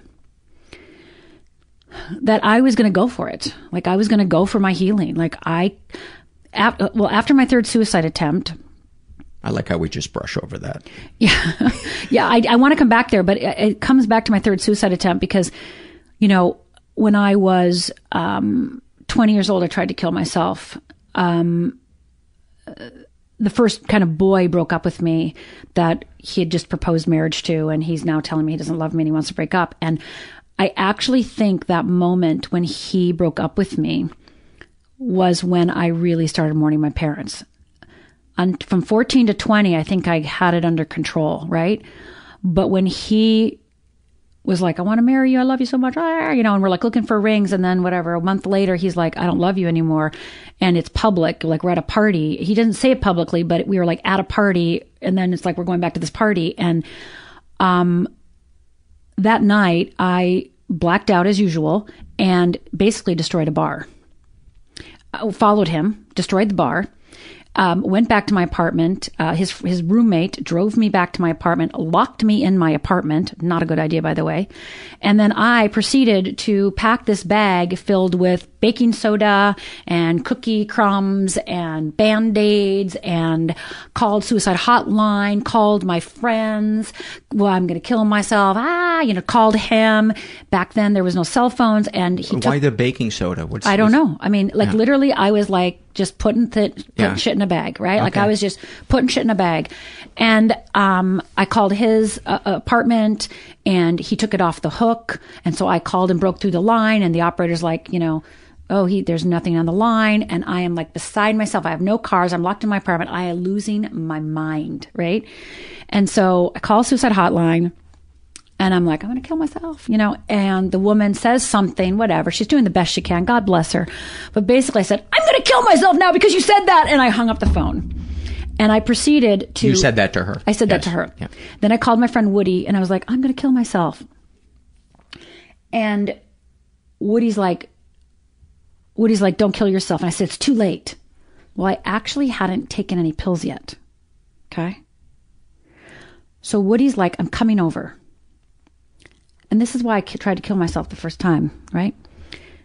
Because I told Woody I'd done it, and I hadn't yet. I couldn't have him come to my house and find out I'm a liar. You are such a perfectionist. So I, Paul, find anything in my cupboard.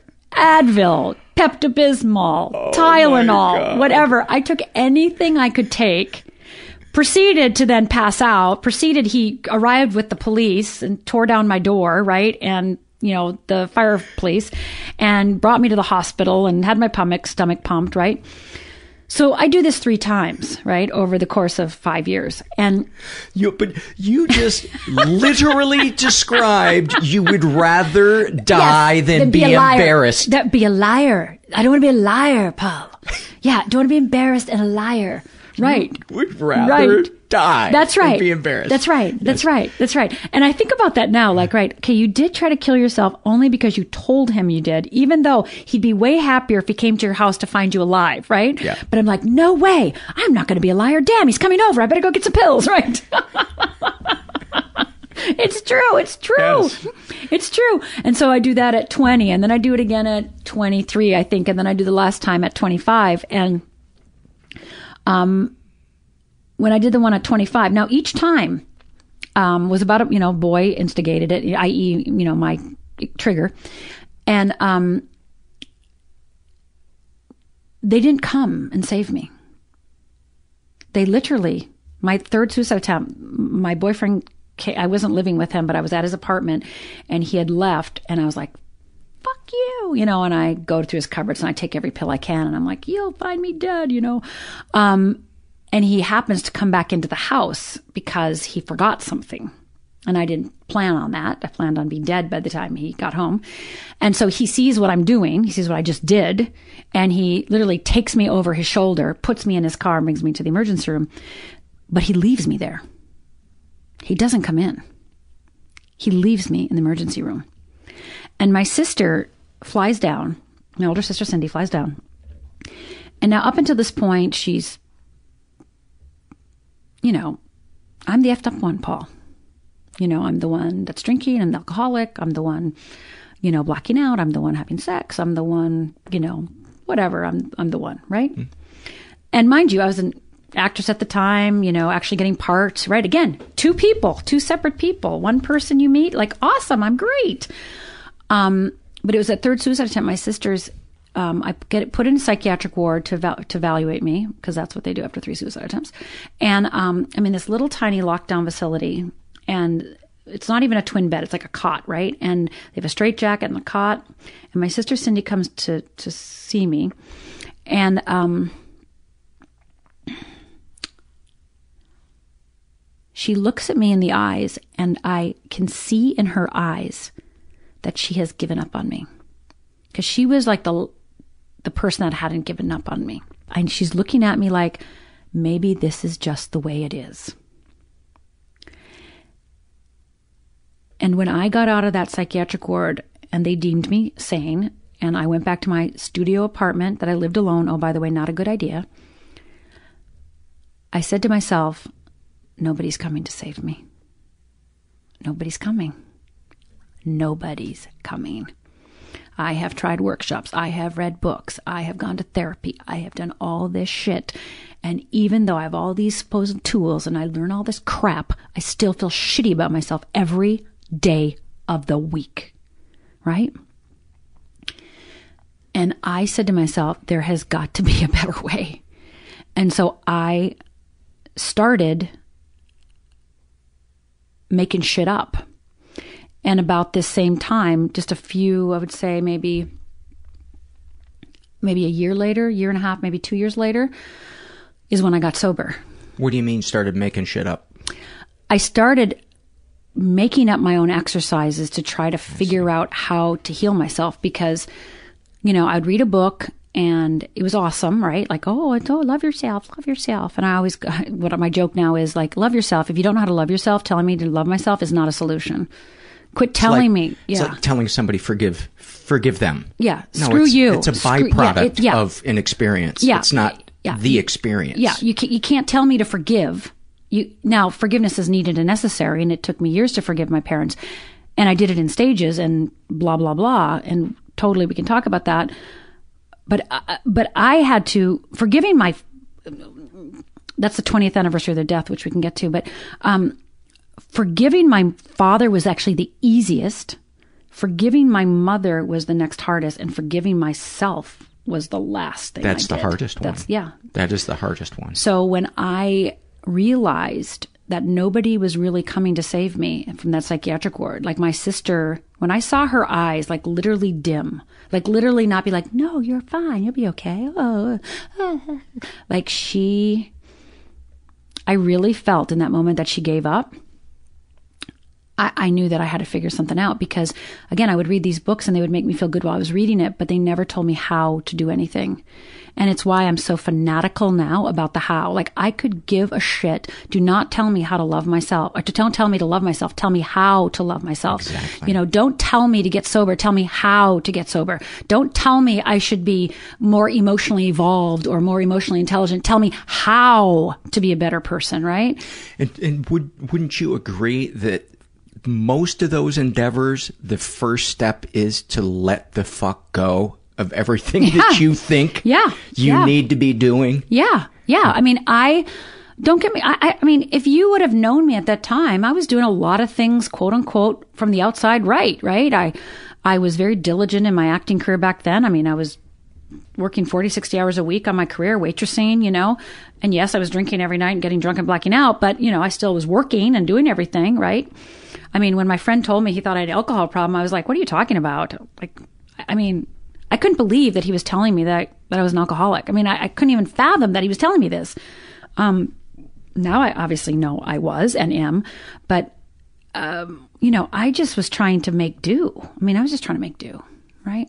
I think the big 3 events in my life that really made me go to the next level of evolution or enlightenment or wake up or get my shit together, however you want to describe it, those are all the same things, is 1, getting sober, 2, my 3rd suicide attempt. And then... and you needed a support group to get sober. Yeah. I did this little experiment on myself for 30 days to prove to everyone that I knew that I was not an alcoholic. And I said to myself, I'm only going to have 1 drink a day, and that will prove to you that I don't have a drinking problem. How'd that work? Well, I could drink one drink a day. That was not the problem. What the problem became very clearly is when I was going to have that drink, because I had to have maximize effect. So if I had it at lunch, I couldn't have it at happy hour. If I had it at happy hour, I couldn't have it at dinner. If I had it at dinner, I couldn't have it after dinner. If I had it after dinner, I couldn't have it before I went to bed, right? So my entire day for 30 days was obsessed with that one drink. And that's what made me realize I was an alcoholic.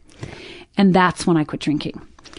So I've had the good fortune, after the first 2 years to really be on the other side of my alcoholism. It doesn't mean that I'm not wary of it, because I am. I'm conscious and awake to it. Let's just say, I had non-alcoholic something a few years ago, and I downed the bottle, and I'm like, oh, look at you. If it's non-alcoholic and you're downing the bottle like it's a bottle of wine, that's, right. You know that you'd probably still have an alcohol problem if you start drinking again. Right. Right. Yeah, drinking is not in my future. So what was it that replaced the emptiness of untreated alcoholism? Was it spirituality? It was definitely spirituality. I definitely came back to God. And give us the nuts and bolts of what that looked like on a day-to-day basis. Well, me and God had to have it out, because remember, I'd put him on the other side. And so for a long time, I couldn't even say the word God. I would say spirit, universe, source, anything but the word God. I have trouble saying the word, but go ahead. Yeah. I mean, God. It was So whenever I'd hear somebody say God, I'd be like, source, energy, universe. I was going, at the time, I was going to Agape. I was going to Course in Miracles. Listening to Marianne Williamson, who I listened to feverishly for 2 years and listened to, 150 of her tapes every day. And Course in Miracles is one of my staples. And, she says the word God, but I didn't I was good, source, universe. Okay.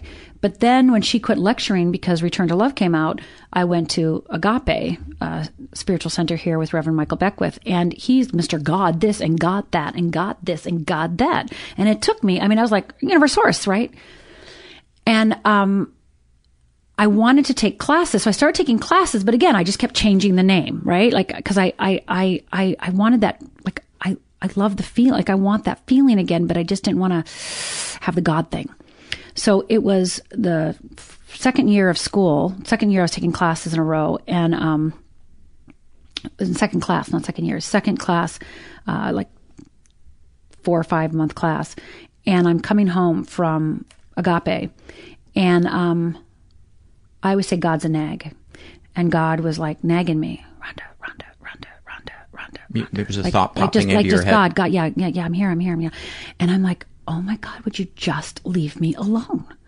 And so it's pouring rain on the 405, and I pull over on Mulholland, and I park in front of that big giant church up there, go in the parking lot, and I am having it out with God. And I mean, I am having it out. Because in every cell of my being, Paul, if I believed in God again, and if I said the word God again, my entire family would be dead.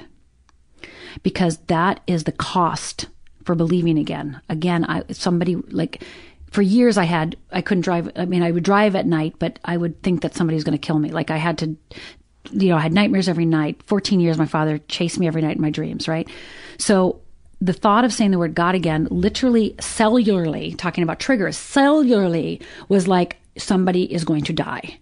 Literally. Because that's what you had said in your mother's bedroom when you begged him to save her life. Yes. So somebody's going to die if I believe in you again. So I remember being in that car for, hours, crying, screaming at God, please, please, please leave me alone. And I remember finally getting to the point where I said to God, okay, I'm ready to believe in you again, even if it means everybody dies. And this isn't just an intellectual exercise, Paul. I actually had to be okay if everybody died, because I really, really was afraid that would happen. I had nightmares every night for 14 years. So I remember driving away from that experience and just sobbing and just, again, I had it out with God. And I think some people say I had it out with the devil, but I really had it out with God. And but you dropped the weight of keeping the world safe. Yeah. And I just got done going through a dark night a few years ago, and one of the things that I have said is like, I'm not going to stay alive for my family anymore. Like, I'm not going to do things to keep my family alive anymore. I'm not responsible for everybody staying alive. Because that's really what I felt for most of my life, is that I was personally responsible for keeping you alive. Anybody in the restaurant alive that I was with. Like, it was like, I'm in charge of making sure you're okay. Wow. That's, it's why I get on my soapbox here and say, please go to a support group, please go to therapy, because it is so rare the person that can get to that clarity on their own. You need support. You need, whether it's a therapist, whether it's a support group, whether it's coaching, whether it's, an intense workshop, but you also have to devote yourself. It's not just one time. I mean, I devoted, one of the things that I did just real quickly is, when people go like, how did you do it, Rhonda? I go, okay, well, I'll give you an example of my fortitude during this time, my commitment is, I got on my belly on the middle of my, living room floor with my cassette player. Oh, by the way, for everyone who doesn't know what cassette players are, look it up. And I would get on my floor with my cassette player with my cassette, put the cassette in, and I would have all my favorite books around me with all my favorite sayings and all my favorite prayers and all the things that I love to read. And I would make a voice recording of my voice with saying me on it, right? I am the blah, blah, blah. I am the da-da-da-da. Rhonda, you can blah, blah, blah, right? And I would make those tapes, and they'd be 2 hours long. For 2 years, Paul, all I did for 2 years, I didn't listen to the radio. I didn't listen to music. I listened to my own voice on those cassette tapes over and over again. Whenever I drove, I had one at my house. I would carry it with me everywhere I went because I literally had to reprogram my brain. So you can't take one workshop or read one book and say, oh, it didn't work. No, you must say your life is worth fighting for. You are worth fighting for, and you must decide to be worth fighting for. If you're waiting for some magical moment for you to be worthy of it, it may never come. So you actually have to decide that if you are still alive today, because that's the thing, when I tried to kill myself 3 times, I was like, I'm still alive. Like, what the heck? Like, I should be dead, right? So I'm still alive. I better, because I was trying to die. If I'm not dying, I said to myself, I have to figure out how to live because I'm not dying. So if you're not dying, you are living, and you have to decide that you are worth the fight to save yourself. You have to become your greatest advocate. You have to be your own best friend. You're right next to you every day anyway. You're in your own head. Love yourself. Love yourself. Why wouldn't you? And also another huge thing, I believe, is getting away from people who diminish your worth. Oh, God, yes. Because they just feed your self-defeating beliefs. That's right. And start letting people who want to love you. People who have nothing to gain by loving you, especially. Well, I think I look back on my family. Like, if I look back at all my relatives, all my cousins, my sisters and I are probably the healthiest ones of the bunch because we got out of there. Even though we had that horrible history, we got out of there, right? So it's like, yeah, you have to choose yourself. And for many years, I didn't change my life because I was worried about my friends, right? Worried about my sisters, worried about somebody else. But eventually it came to the point where if I don't save myself, I can't save anybody else. Like, you really do have to put the mask on first. So you have to decide. It really is a decision. And I promise you that if you decide to choose you and choose to practice that self-love and practice being fearless and practice doing the things that Paul and I are talking about, it will get better, and it'll be better than you ever can imagine. And I know that to be true. I know that to be true as well. And it's our crystal balls are broken. Yes, accept that. That's right. Yes. Yes, but it does get better. Yeah. I know that to be true. It's way better on this side. It's way better over here. That's all I got to say. It's way better over here than how I lived my life for 20 years. You have a book that I would like to plug to the listeners, and it's called Fearless Living, and it's Life Without Excuses and Love Without Regret. And I think people should get it, and they should read it, and they'll hear more about it, and you give workshops and other stuff, they can go to your website. What's your website? You know what? If you want to go to fearlessliving.org/risk, R-I-S-K, fearlessliving.org/risk, R-I-S-K, there's a page there, and if you put your name and email in, I'll give you a free course called Stretch, Risk, or Die, and it's going to help you on your path, just to get the first little start. I will put all these links Fabulous. to your book, to that on the website. Great. Rhonda, thank you so much. I appreciate it. It's such a blessing. Thank you for having me. Many, many thanks to Rhonda. That episode will soon be transcribed and posted by Accurate Secretarial. Many thanks to them for donating their time and helping out the show. Rhonda's book, by the way, I didn't have a chance to look at it until after the interview, and you know how she talked about how she was always looking for stuff that tells you how do you learn how to love yourself better, stuff like that. Her book is really a workbook with exercises on how to emotionally heal and grow. So definitely check that out. I'll put links to that on the website. Support for today's show comes from Audible, presenting Where Should We Begin with Esther Perel. This original audio series takes you inside the office of the foremost authority on modern love, Esther Perel, the celebrated psychologist who has helmed a private practice in New York City since 1983. Esther has over 3 decades of experience navigating the intricacies of love and desire. Listen as she helps 10 anonymous couples sort through the intimate and profound details of their stories together. And you might find the language you've been looking for to have conversations with the people in your own life. Real couples, candid conversations, and surprising truths. You won't want to miss it. Just go to audible.com/Esther to listen. That's audible.com/ESTHER. Audible and Amazon Prime members listen free. So, where should we begin?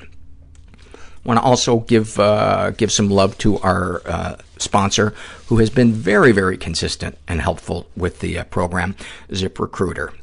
I got a question for you. Are you hiring? Do you know where to post your job to find the best candidates? Finding great talent can be tough. Thankfully, with ZipRecruiter, you can post your job to 100-plus job sites with just one click.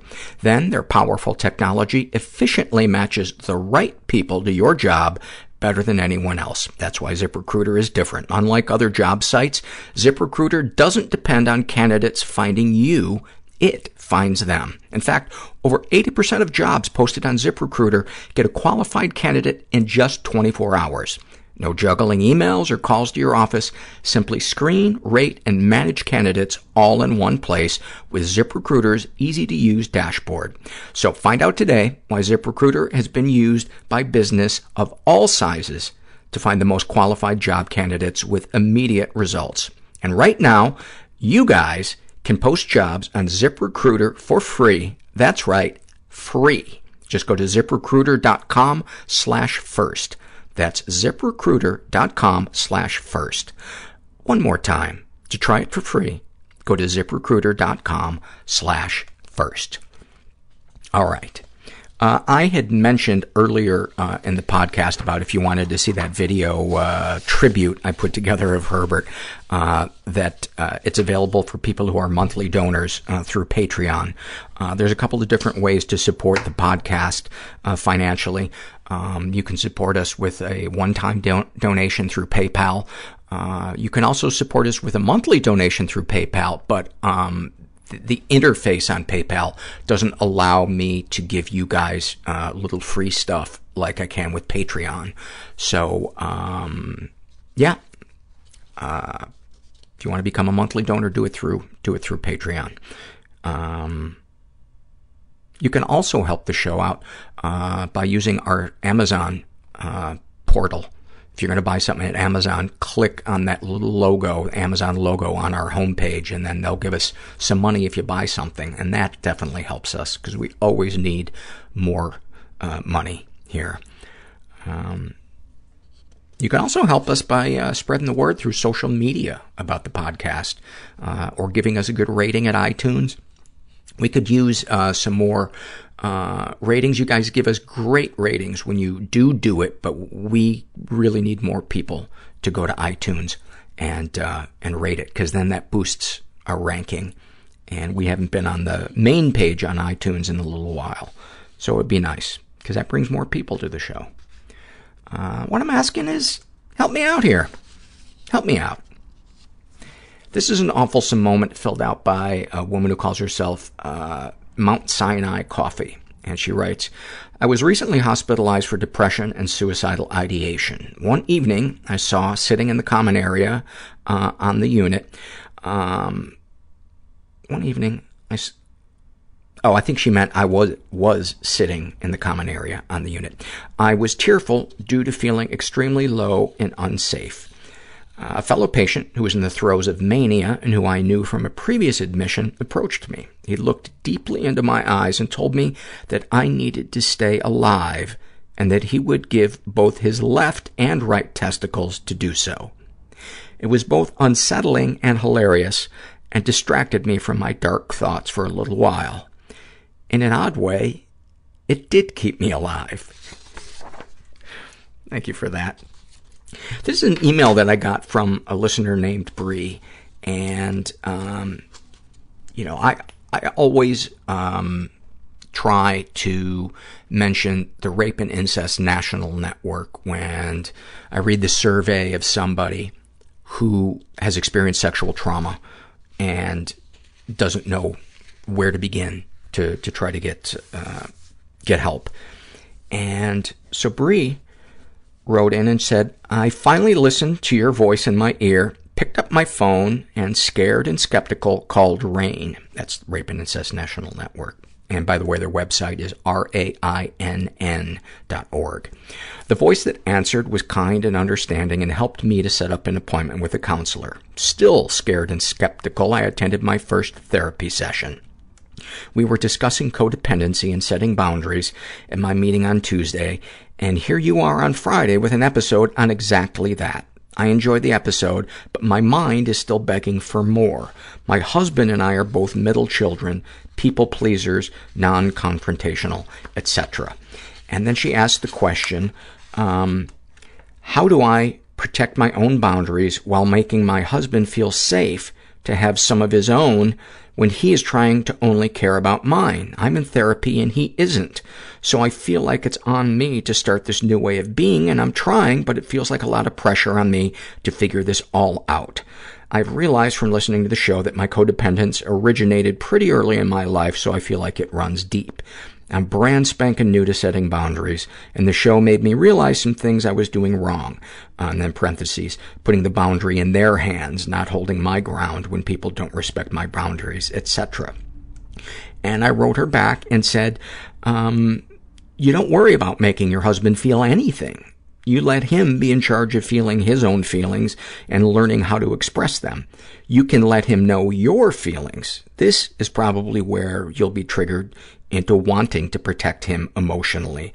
That is where most of the work is done, sitting in that discomfort. When we grow, the world doesn't automatically grow with us, so connections get stretched and it can get really uncomfortable. That is growth. That doesn't mean it isn't working. The new discomfort when you use a tool means that it is working. You're working new emotional muscles. One person becoming less codependent will not, quote, fix both people. It might even make things more uncomfortable because you'll be upsetting the balance that two struggling people without tools have settled into by default. And this is where so much of the work is, because you'll be highly aware as you stop trying to fix other people of how often you want to control in an attempt to feel safe or loved, etc. Codependence is a false way of creating safety because things are being negotiated out of fear instead of independence, mutual respect, and trust that the other person will not die if we let them find their own path, painful as it may be to watch. In codependence, we ignore what we're really feeling and needing because we're afraid it's selfish or needy or will be shamed or rejected or we haven't even really found what we like yet. But when we learn independence through boundaries, we're doing it through what we want because it's healthy for us, and we're taking into consideration the other person as well, but not making their emotional fragility or perceived fragility the primary factor in the choices we make. If your husband truly has a codependence problem, he will probably need to seek his own help.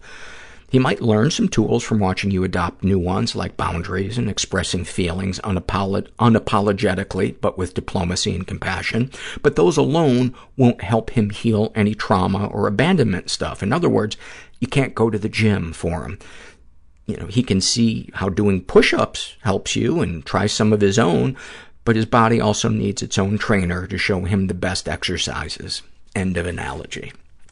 So thank you for that question, Bree. And I love when somebody asks a question that allows me to share any kind of experience that I have had to, any kind of insight that I have had to glean from fucking up so badly on my own. You know, any experience that I share here, trust me, has not come to me naturally. It has come by process of elimination of doing every wrong thing that I possibly could.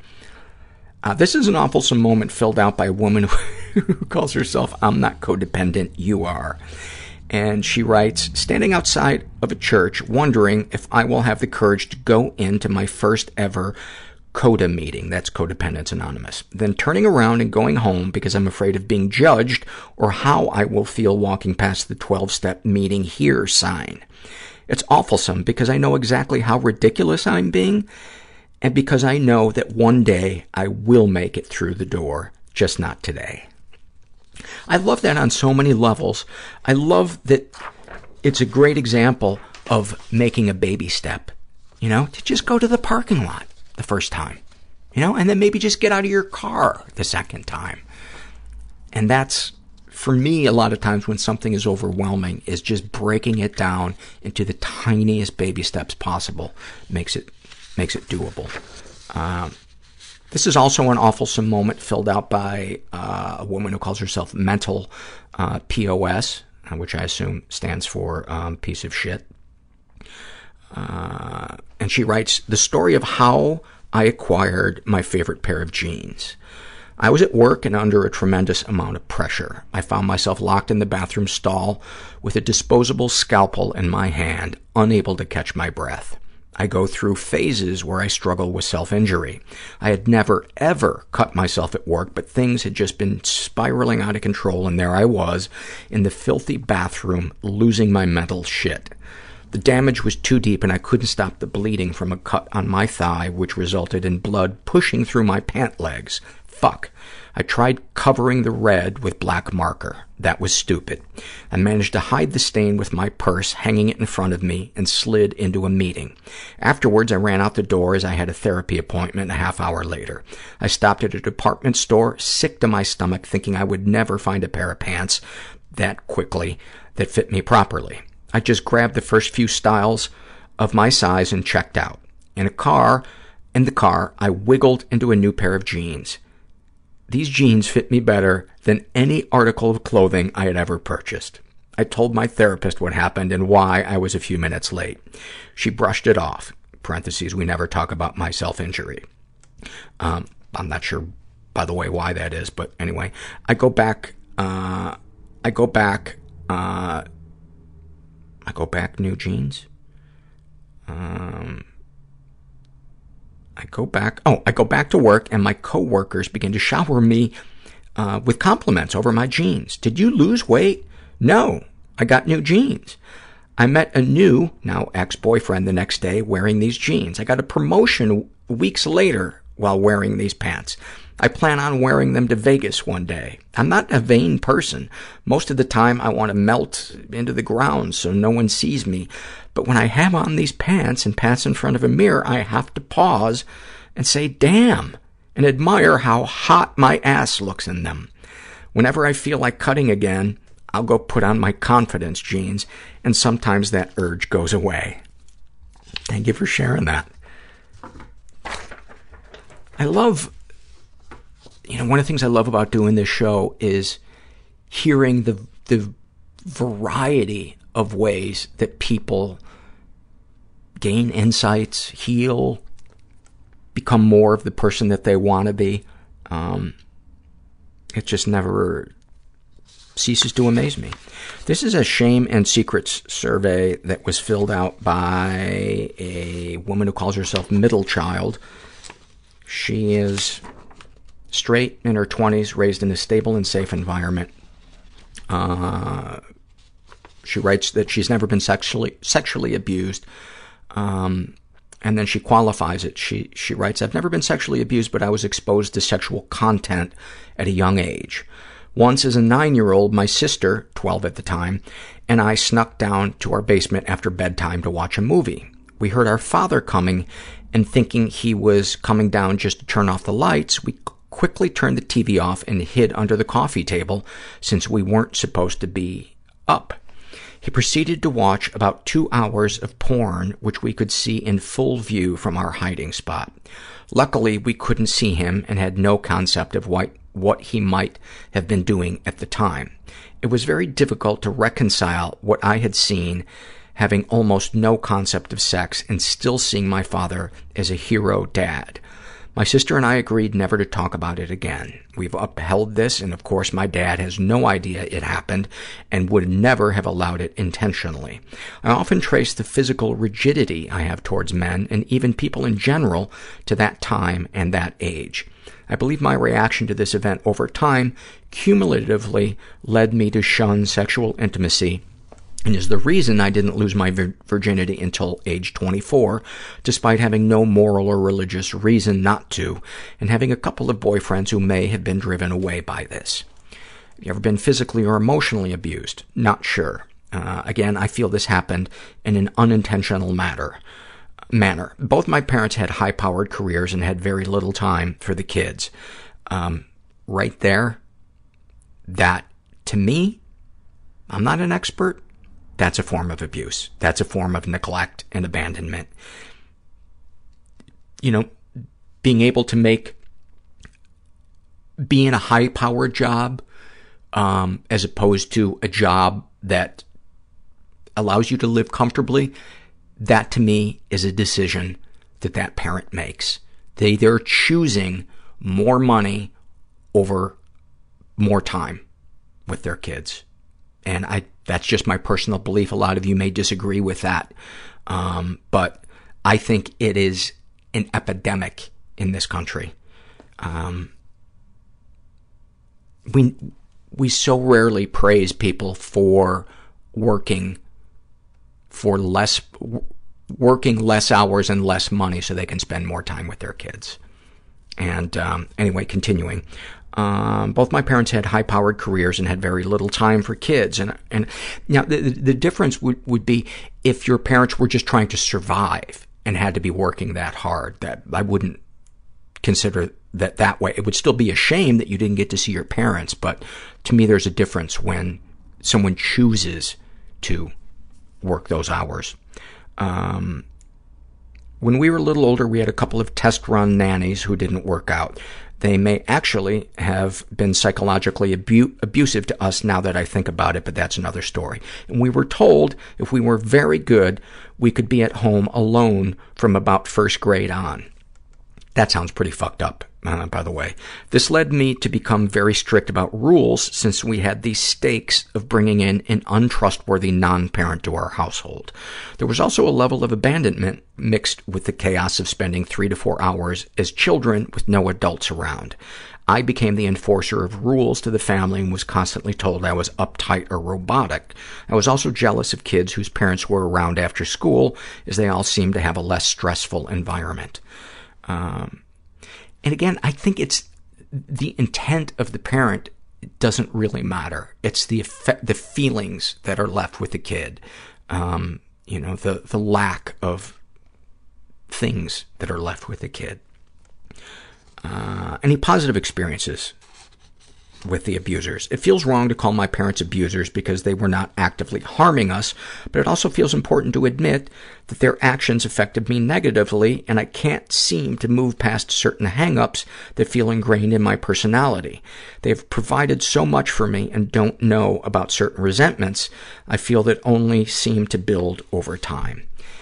Your parents should provide for you, and no amount of financial gifts can make up for not taking an emotional interest in your child. End of story. Darkest thoughts. I think I will never be as successful as my parents or my friends, even though I consider myself smarter and more conscientious. That, to me, is the ultimate success, is that you are more conscientious.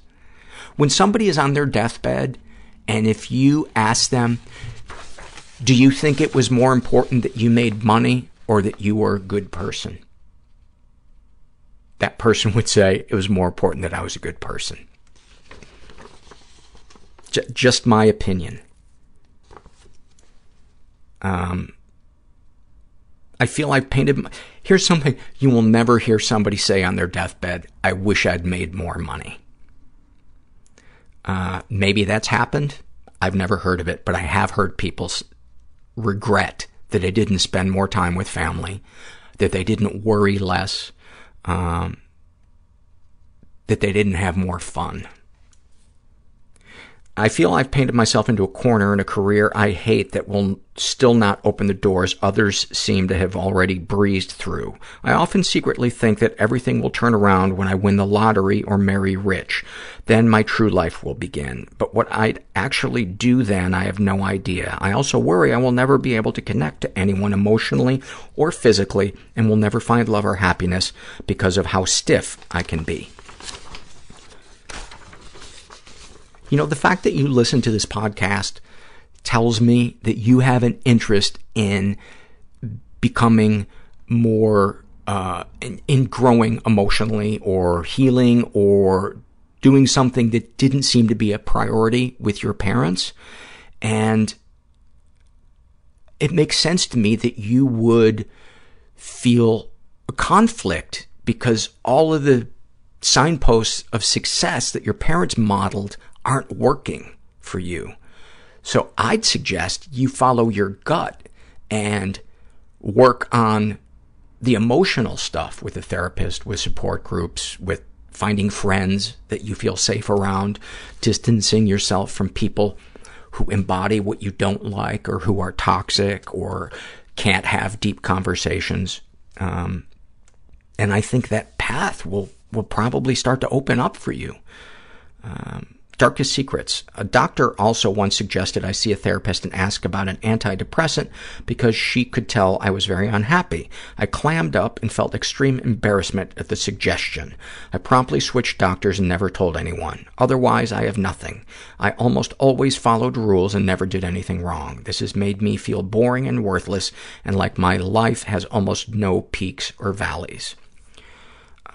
Sexual fantasies most powerful to you. I sometimes fantasize about sleeping with my first boyfriend, who I never slept with while dating because of my hang-ups. I believe this relationship has been my only true experience of romantic love, and I have so many regrets about it, even 7 to 8 years later. What, if anything, would you like to say to someone you haven't been able to? I probably should speak to my parents about my issues, but feel this is the last thing I actually want to do, as I will come off as ungrateful and pulling things out of thin air to blame them for my personal problems. It's probably not a good idea, in my opinion, to go to your parents right now, because they don't sound like the type of people that have a lot of emotional intelligence or flexibility, and they just don't see life through the same prism that you do. And so I think a therapist would be a great person to begin to navigate this. There really should be therapists that specialize in the children of workaholics and rich people. Not that all rich people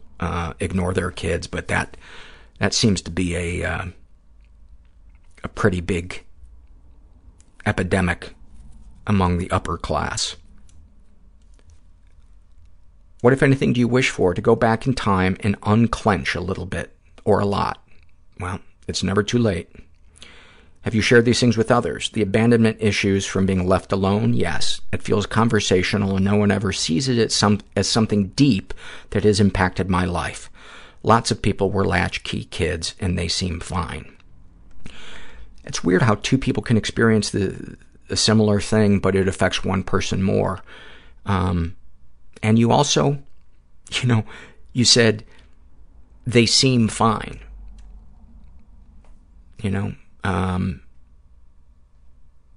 There was a part of me that was really envious of Chris Cornell, and he was good looking, in an amazing voice. I've always wished I could sing. He didn't have a fat face like I do. He didn't look like he was aging at all. He had amazing hair. He wrote great songs. He sang with feeling. And he took his life today, or last night. So we never know what's going on inside somebody. How do you feel after writing these things down? It feels cathartic, but brings back some tensions from childhood and a feeling of helplessness that this all still affects me today. Anything you'd like to share with someone who shares your thoughts or experiences? Try to bring up issues early on so they don't fester. Also, even though you may not have gone through anything terrible, it doesn't mean everything is perfect. Thank you. I'm really, really glad you filled this out and I got to read it on air, because the things that kind of fuck us up come in so many different packages, and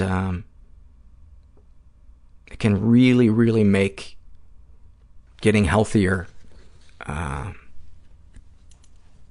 more difficult if we over-categorize or rank things in terms of how good or bad this was.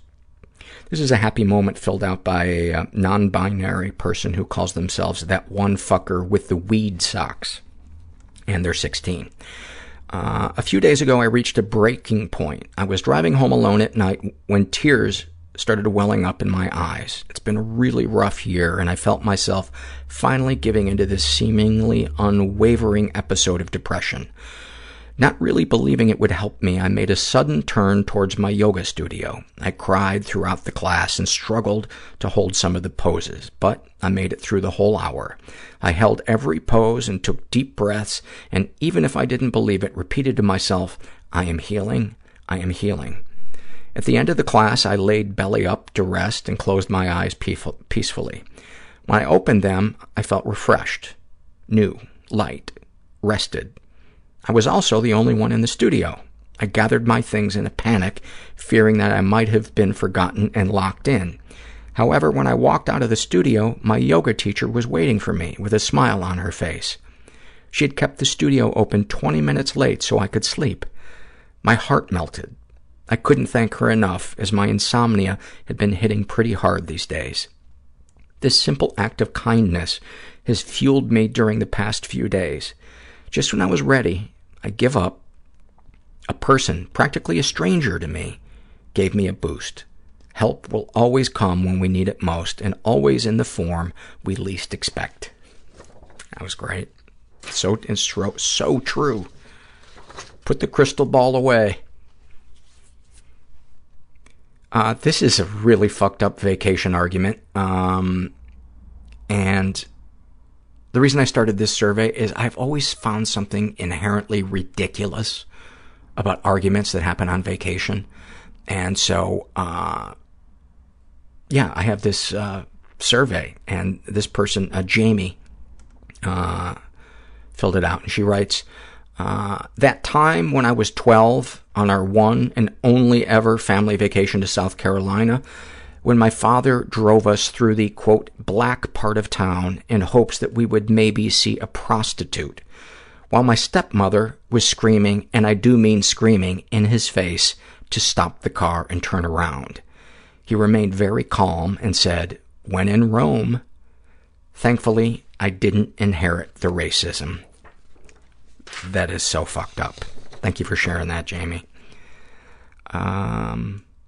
This is a happy moment filled out by Spicy Psycho, and she writes, "Most parents hate when their children talk back or don't listen. However, some of my happiest and proudest moments of motherhood are exhibited when my little child talks back, stands up to me, or flat out says no and crosses her tiny arms in front of her chest.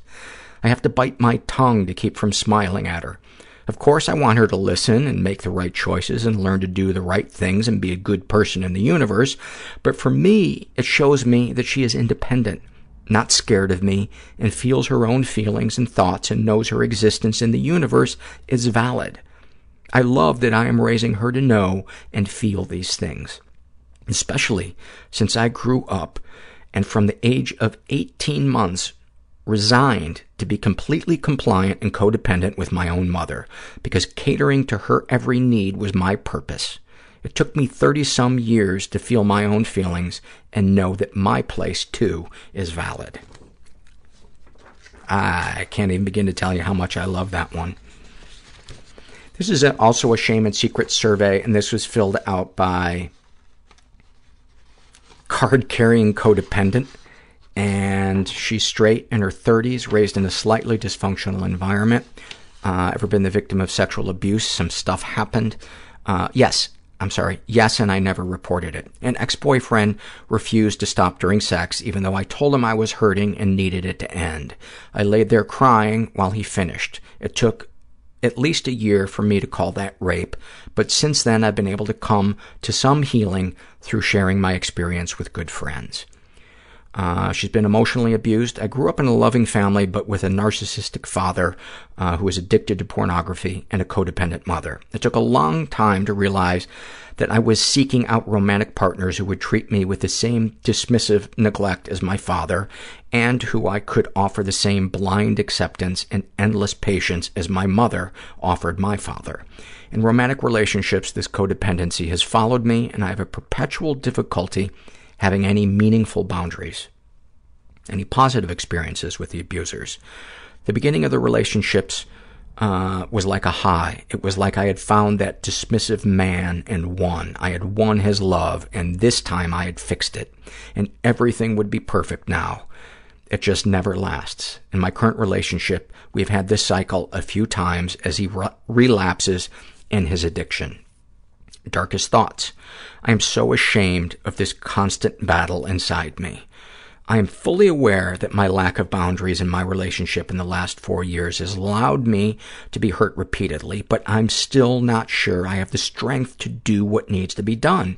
I knew my boyfriend struggled with addiction to pornography and sex, but I believed him when he said he would be open with me if he was in danger of relapsing. 4 or 5 relapses that he had to be caught with, never told me, and at least one infidelity later, also had to be caught. We are having the same argument again.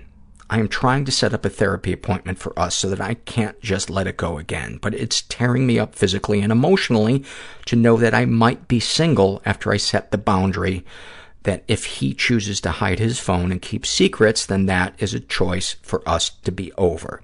I can know it's the right choice, but there's no peace. My codependent brain tortures me, reminding me that he's had trauma. He had a gross, invasive mom. He gets so anxious. I am being unreasonable and impatient and mean to expect him to do all this. I am barely holding it together, and the worst part is that I am a therapist. I can advocate for my clients so fucking hard, but I can't seem to do jack shit for myself. I so get that. It is so hard sometimes to take our own advice. Because I think, like, when we give the advice to another person, we're operating intellectually, but intellectual doesn't work for us when it comes to our emotional issues, at least in the beginning. And Anyway, darkest secret. A former boyfriend who pursued me doggedly for over a year. I finally fell for him and was so excited to have a relationship with a man who seemed so committed to wanting me.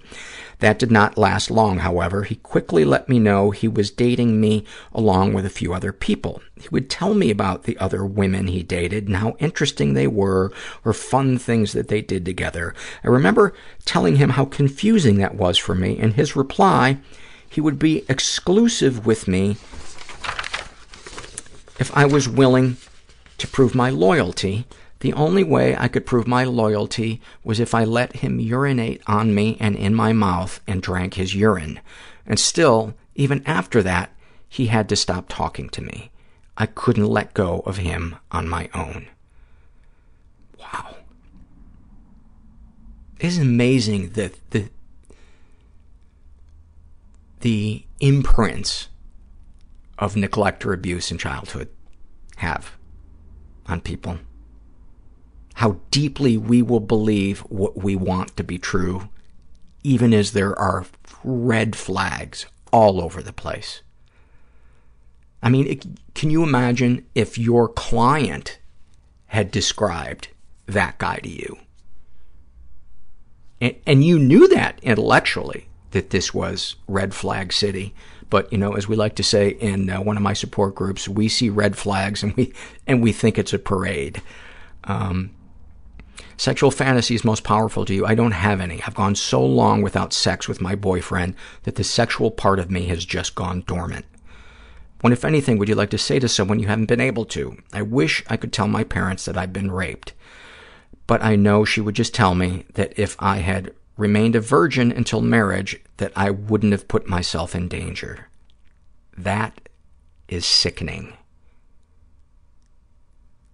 That a parent would tell that to their child. That to me is worse than rape. And I know I shouldn't be comparing because I always say don't compare things, but oh, fuck, that is so fucked up. What, if anything, do you wish for? I dream of being a mother, but as I age in an unhealthy relationship, I realize it may never happen. Have you shared these things with others? Yes, I have some wonderful friends that support me. I wonder about, though, getting around a group of people who have had your experience. I think that might be a really, really, oh my God, I'm telling this to a therapist. She fucking knows that. How do you feel after writing these things down? It feels about the same. I know what needs to happen for me to be safe, but the tension is so painful. Anything you'd like to say to someone who shares your thoughts or experiences? This really sucks, but as long as you stay without boundaries, it will continue to suck. Thank you for that. My fear that I am a know-it-all really spiked in reading that one. This is a happy moment filled out by Puddle of Stress and Anxiety. And she writes, after a particularly stressful week filled with studying, multiple AP tests, and loads of homework, today, Saturday, I didn't want to do a single thing. I'm a junior in high school, and this year has been one of the most difficult by far. It was raining all day, and after dinner I decided that even though I didn't feel like moving, I'd just go for a walk. It was still lightly raining, and I live by a river and a park. I took a walk through the park and along the river, just admiring all the green and the beautiful sounds and the fresh smell. Everything was so clean and beautiful. I felt so at peace and happy even. I don't know how long it's been since I felt that, but it was such a nice feeling. After I got cold, I went home and took a hot shower and listened to one of my favorite bands, the Rue Pains. I still feel very calm and happy, and this was one of the nicest feelings I've had in a while. I love the rain, and I'm so thankful I got to experience this today. I love that so much because it's doable. I love when people share moments that help them that are doable. You know, that it's not, I got into Harvard Business School and, you know, or whatever. I just love that. This is a happy moment filled out by a guy who calls himself doesn't know if pee-pee means piss or penis. Dude, I'm a fan of yours right out of the gate. And his happy moment, sitting on the chair, my heart feeling rock hard from anxiety while my dog is lounging. Then the mail carrier shows up, opening and closing the mailboxes, prompting my dog to get up and look at me for reassurance. I get up and stroke him, and I finally figure out that dealing with anxiety, and after reaching out, I can actually try to deal with it, lets me reach out to others who are struggling. My dog isn't a stupid jerk. He's feeling what he feels, and I get to be with him. When I first got him, he was a bit of a wreck, and although he's still tense, you can actually see him trying his best to keep his shit together. Sometimes he manages, other times he doesn't. When he's losing his shit, and I feel his tiny heart jackhammering away, I'm so grateful that I can sit with him and work on his anxiety issues with him when he's ready for it. That hit me on a lot of levels because you just described Herbert. He would go crazy, and sometimes I would feel his little heart, and it would just, yeah. Herbert was so terrified of strangers, of anybody coming into the house, even people he'd met multiple times. And he'd just bark and bark and bark as he backed up and crouched down, and not like aggressive, like he was going to bite them, but just like warning everybody. And this one's, I didn't pick this because of the name. This just happened to be here. And of course it touched me. This is a happy moment filled out by a woman who calls herself Herbert is my God. God,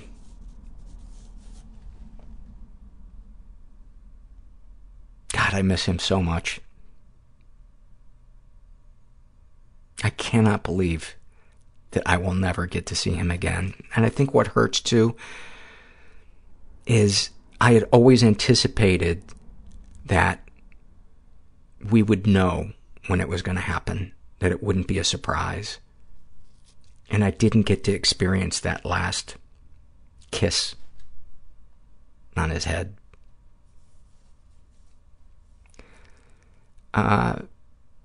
She writes, I have to apologize for my writing skills at the moment as I'm struggling to get all my thoughts together, but I felt like I had to share this. It's currently 4:30 a.m. and I haven't slept all night, and even though I have to work in a few hours, my sleeping patterns are all over the place as I'm currently in a depressive episode that's gotten pretty bad.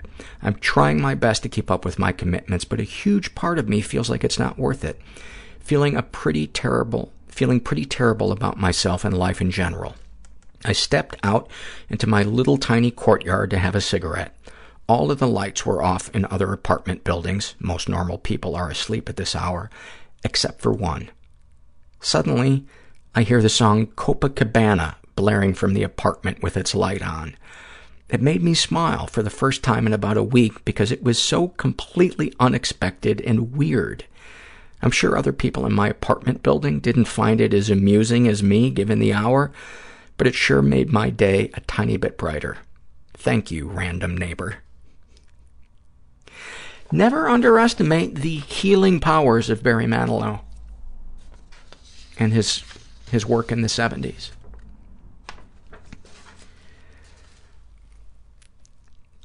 This is a happy moment filled out by a guy who calls himself Probably a Cabbage. And he writes, last weekend I caught a nasty cold that was making the rounds at work. I hadn't been physically sick in a long time, but after an ugly breakup/divorce in early 2016, I'd been totally destabilized for a long time and slow to recover. My depression and anxiety were as bad as ever. I was isolated and I was eating myself alive with guilt and shame about not getting my life together. I've been working on stuff for a while, therapy, meds, the works, but things weren't clicking. When I got sick, I decided I was going to do what I usually do when I get sick, give myself a break. Write the weekend off, eat soup, and watch movies. No guilt about not getting enough done, no stress, no shame about canceling plans. Just me, my laptop, some Mucinex, and about a quart of phlegm per hour. And you know, Monday morning, I didn't feel well physically, but mentally, I felt okay. I felt peaceful. I felt stable for the first time in a long time. It took an actual virus to get me to cut myself some slack and accept that I really am recovering and that it's going to be okay. My sinuses and my heart are both still a little raw and runny, but I think the worst is over. Thank you for that. It is so great when we can give ourselves the compassion that we would give to a close friend. And yet we so rarely do it. And one of the things that I am proud of that I've been able to do is not shame myself when I get depressed and have to take a nap. And I look at it like it's the flu. And that has helped, because I think when we shame ourselves for being depressed, it makes our depression even worse, or our anxiety, or whatever it is. I hope you enjoyed our episode.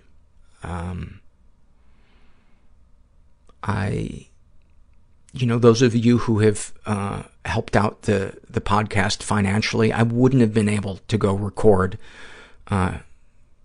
Non-Americans without your help. And, when I described that moment when I was in that courtyard in Baden-Baden and tears were streaming down my face, the other thing I forgot to mention was that I felt so grateful that I was able to go do this trip to record a wider variety of cultures and experiences. And I'm so grateful. I'm so grateful. And man, that Rhonda's story was just incredible. And if you're out there and you're feeling stuck and you think that nobody understands, no, people understand. Maybe some of the people you've reached out to so far haven't understood, but there are people that understand and can help you, and who you will help by asking for help. It's a really beautiful chain of help. It's one of the most beautiful things I've experienced in my 106 years on the planet. I can't believe I've never told you guys I'm actually 106. Well, I just turned 106. So, why didn't I end this earlier? There had to have been a better moment to end on than this.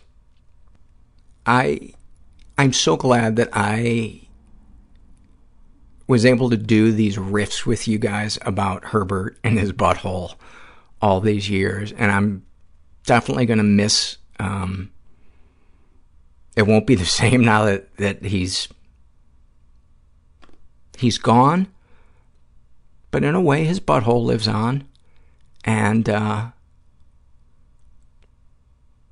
he would have wanted us to keep talking about his butthole, now that I think of it. I think it's the only way to truly honor Herbert. Ivy completely disagrees. She thinks that we should bury him and move on. She says that that's really the only way for pure closure. Anyway, don't ever forget, you are not alone in what it is that you're feeling. While your circumstances might be unique, what you're feeling,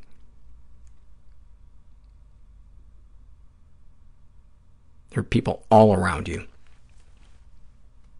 It's just a matter of reaching out and asking for help. And I'm glad that I did, because then I get to do this show and travel and meet listeners from different countries, and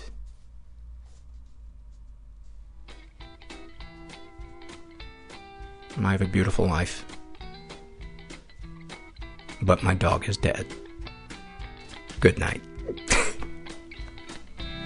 Everybody I know is bizarrely beautifully fucked up in some weird way. Bizarrely beautifully fucked up in some weird way. Bizarrely beautifully fucked up in some weird way.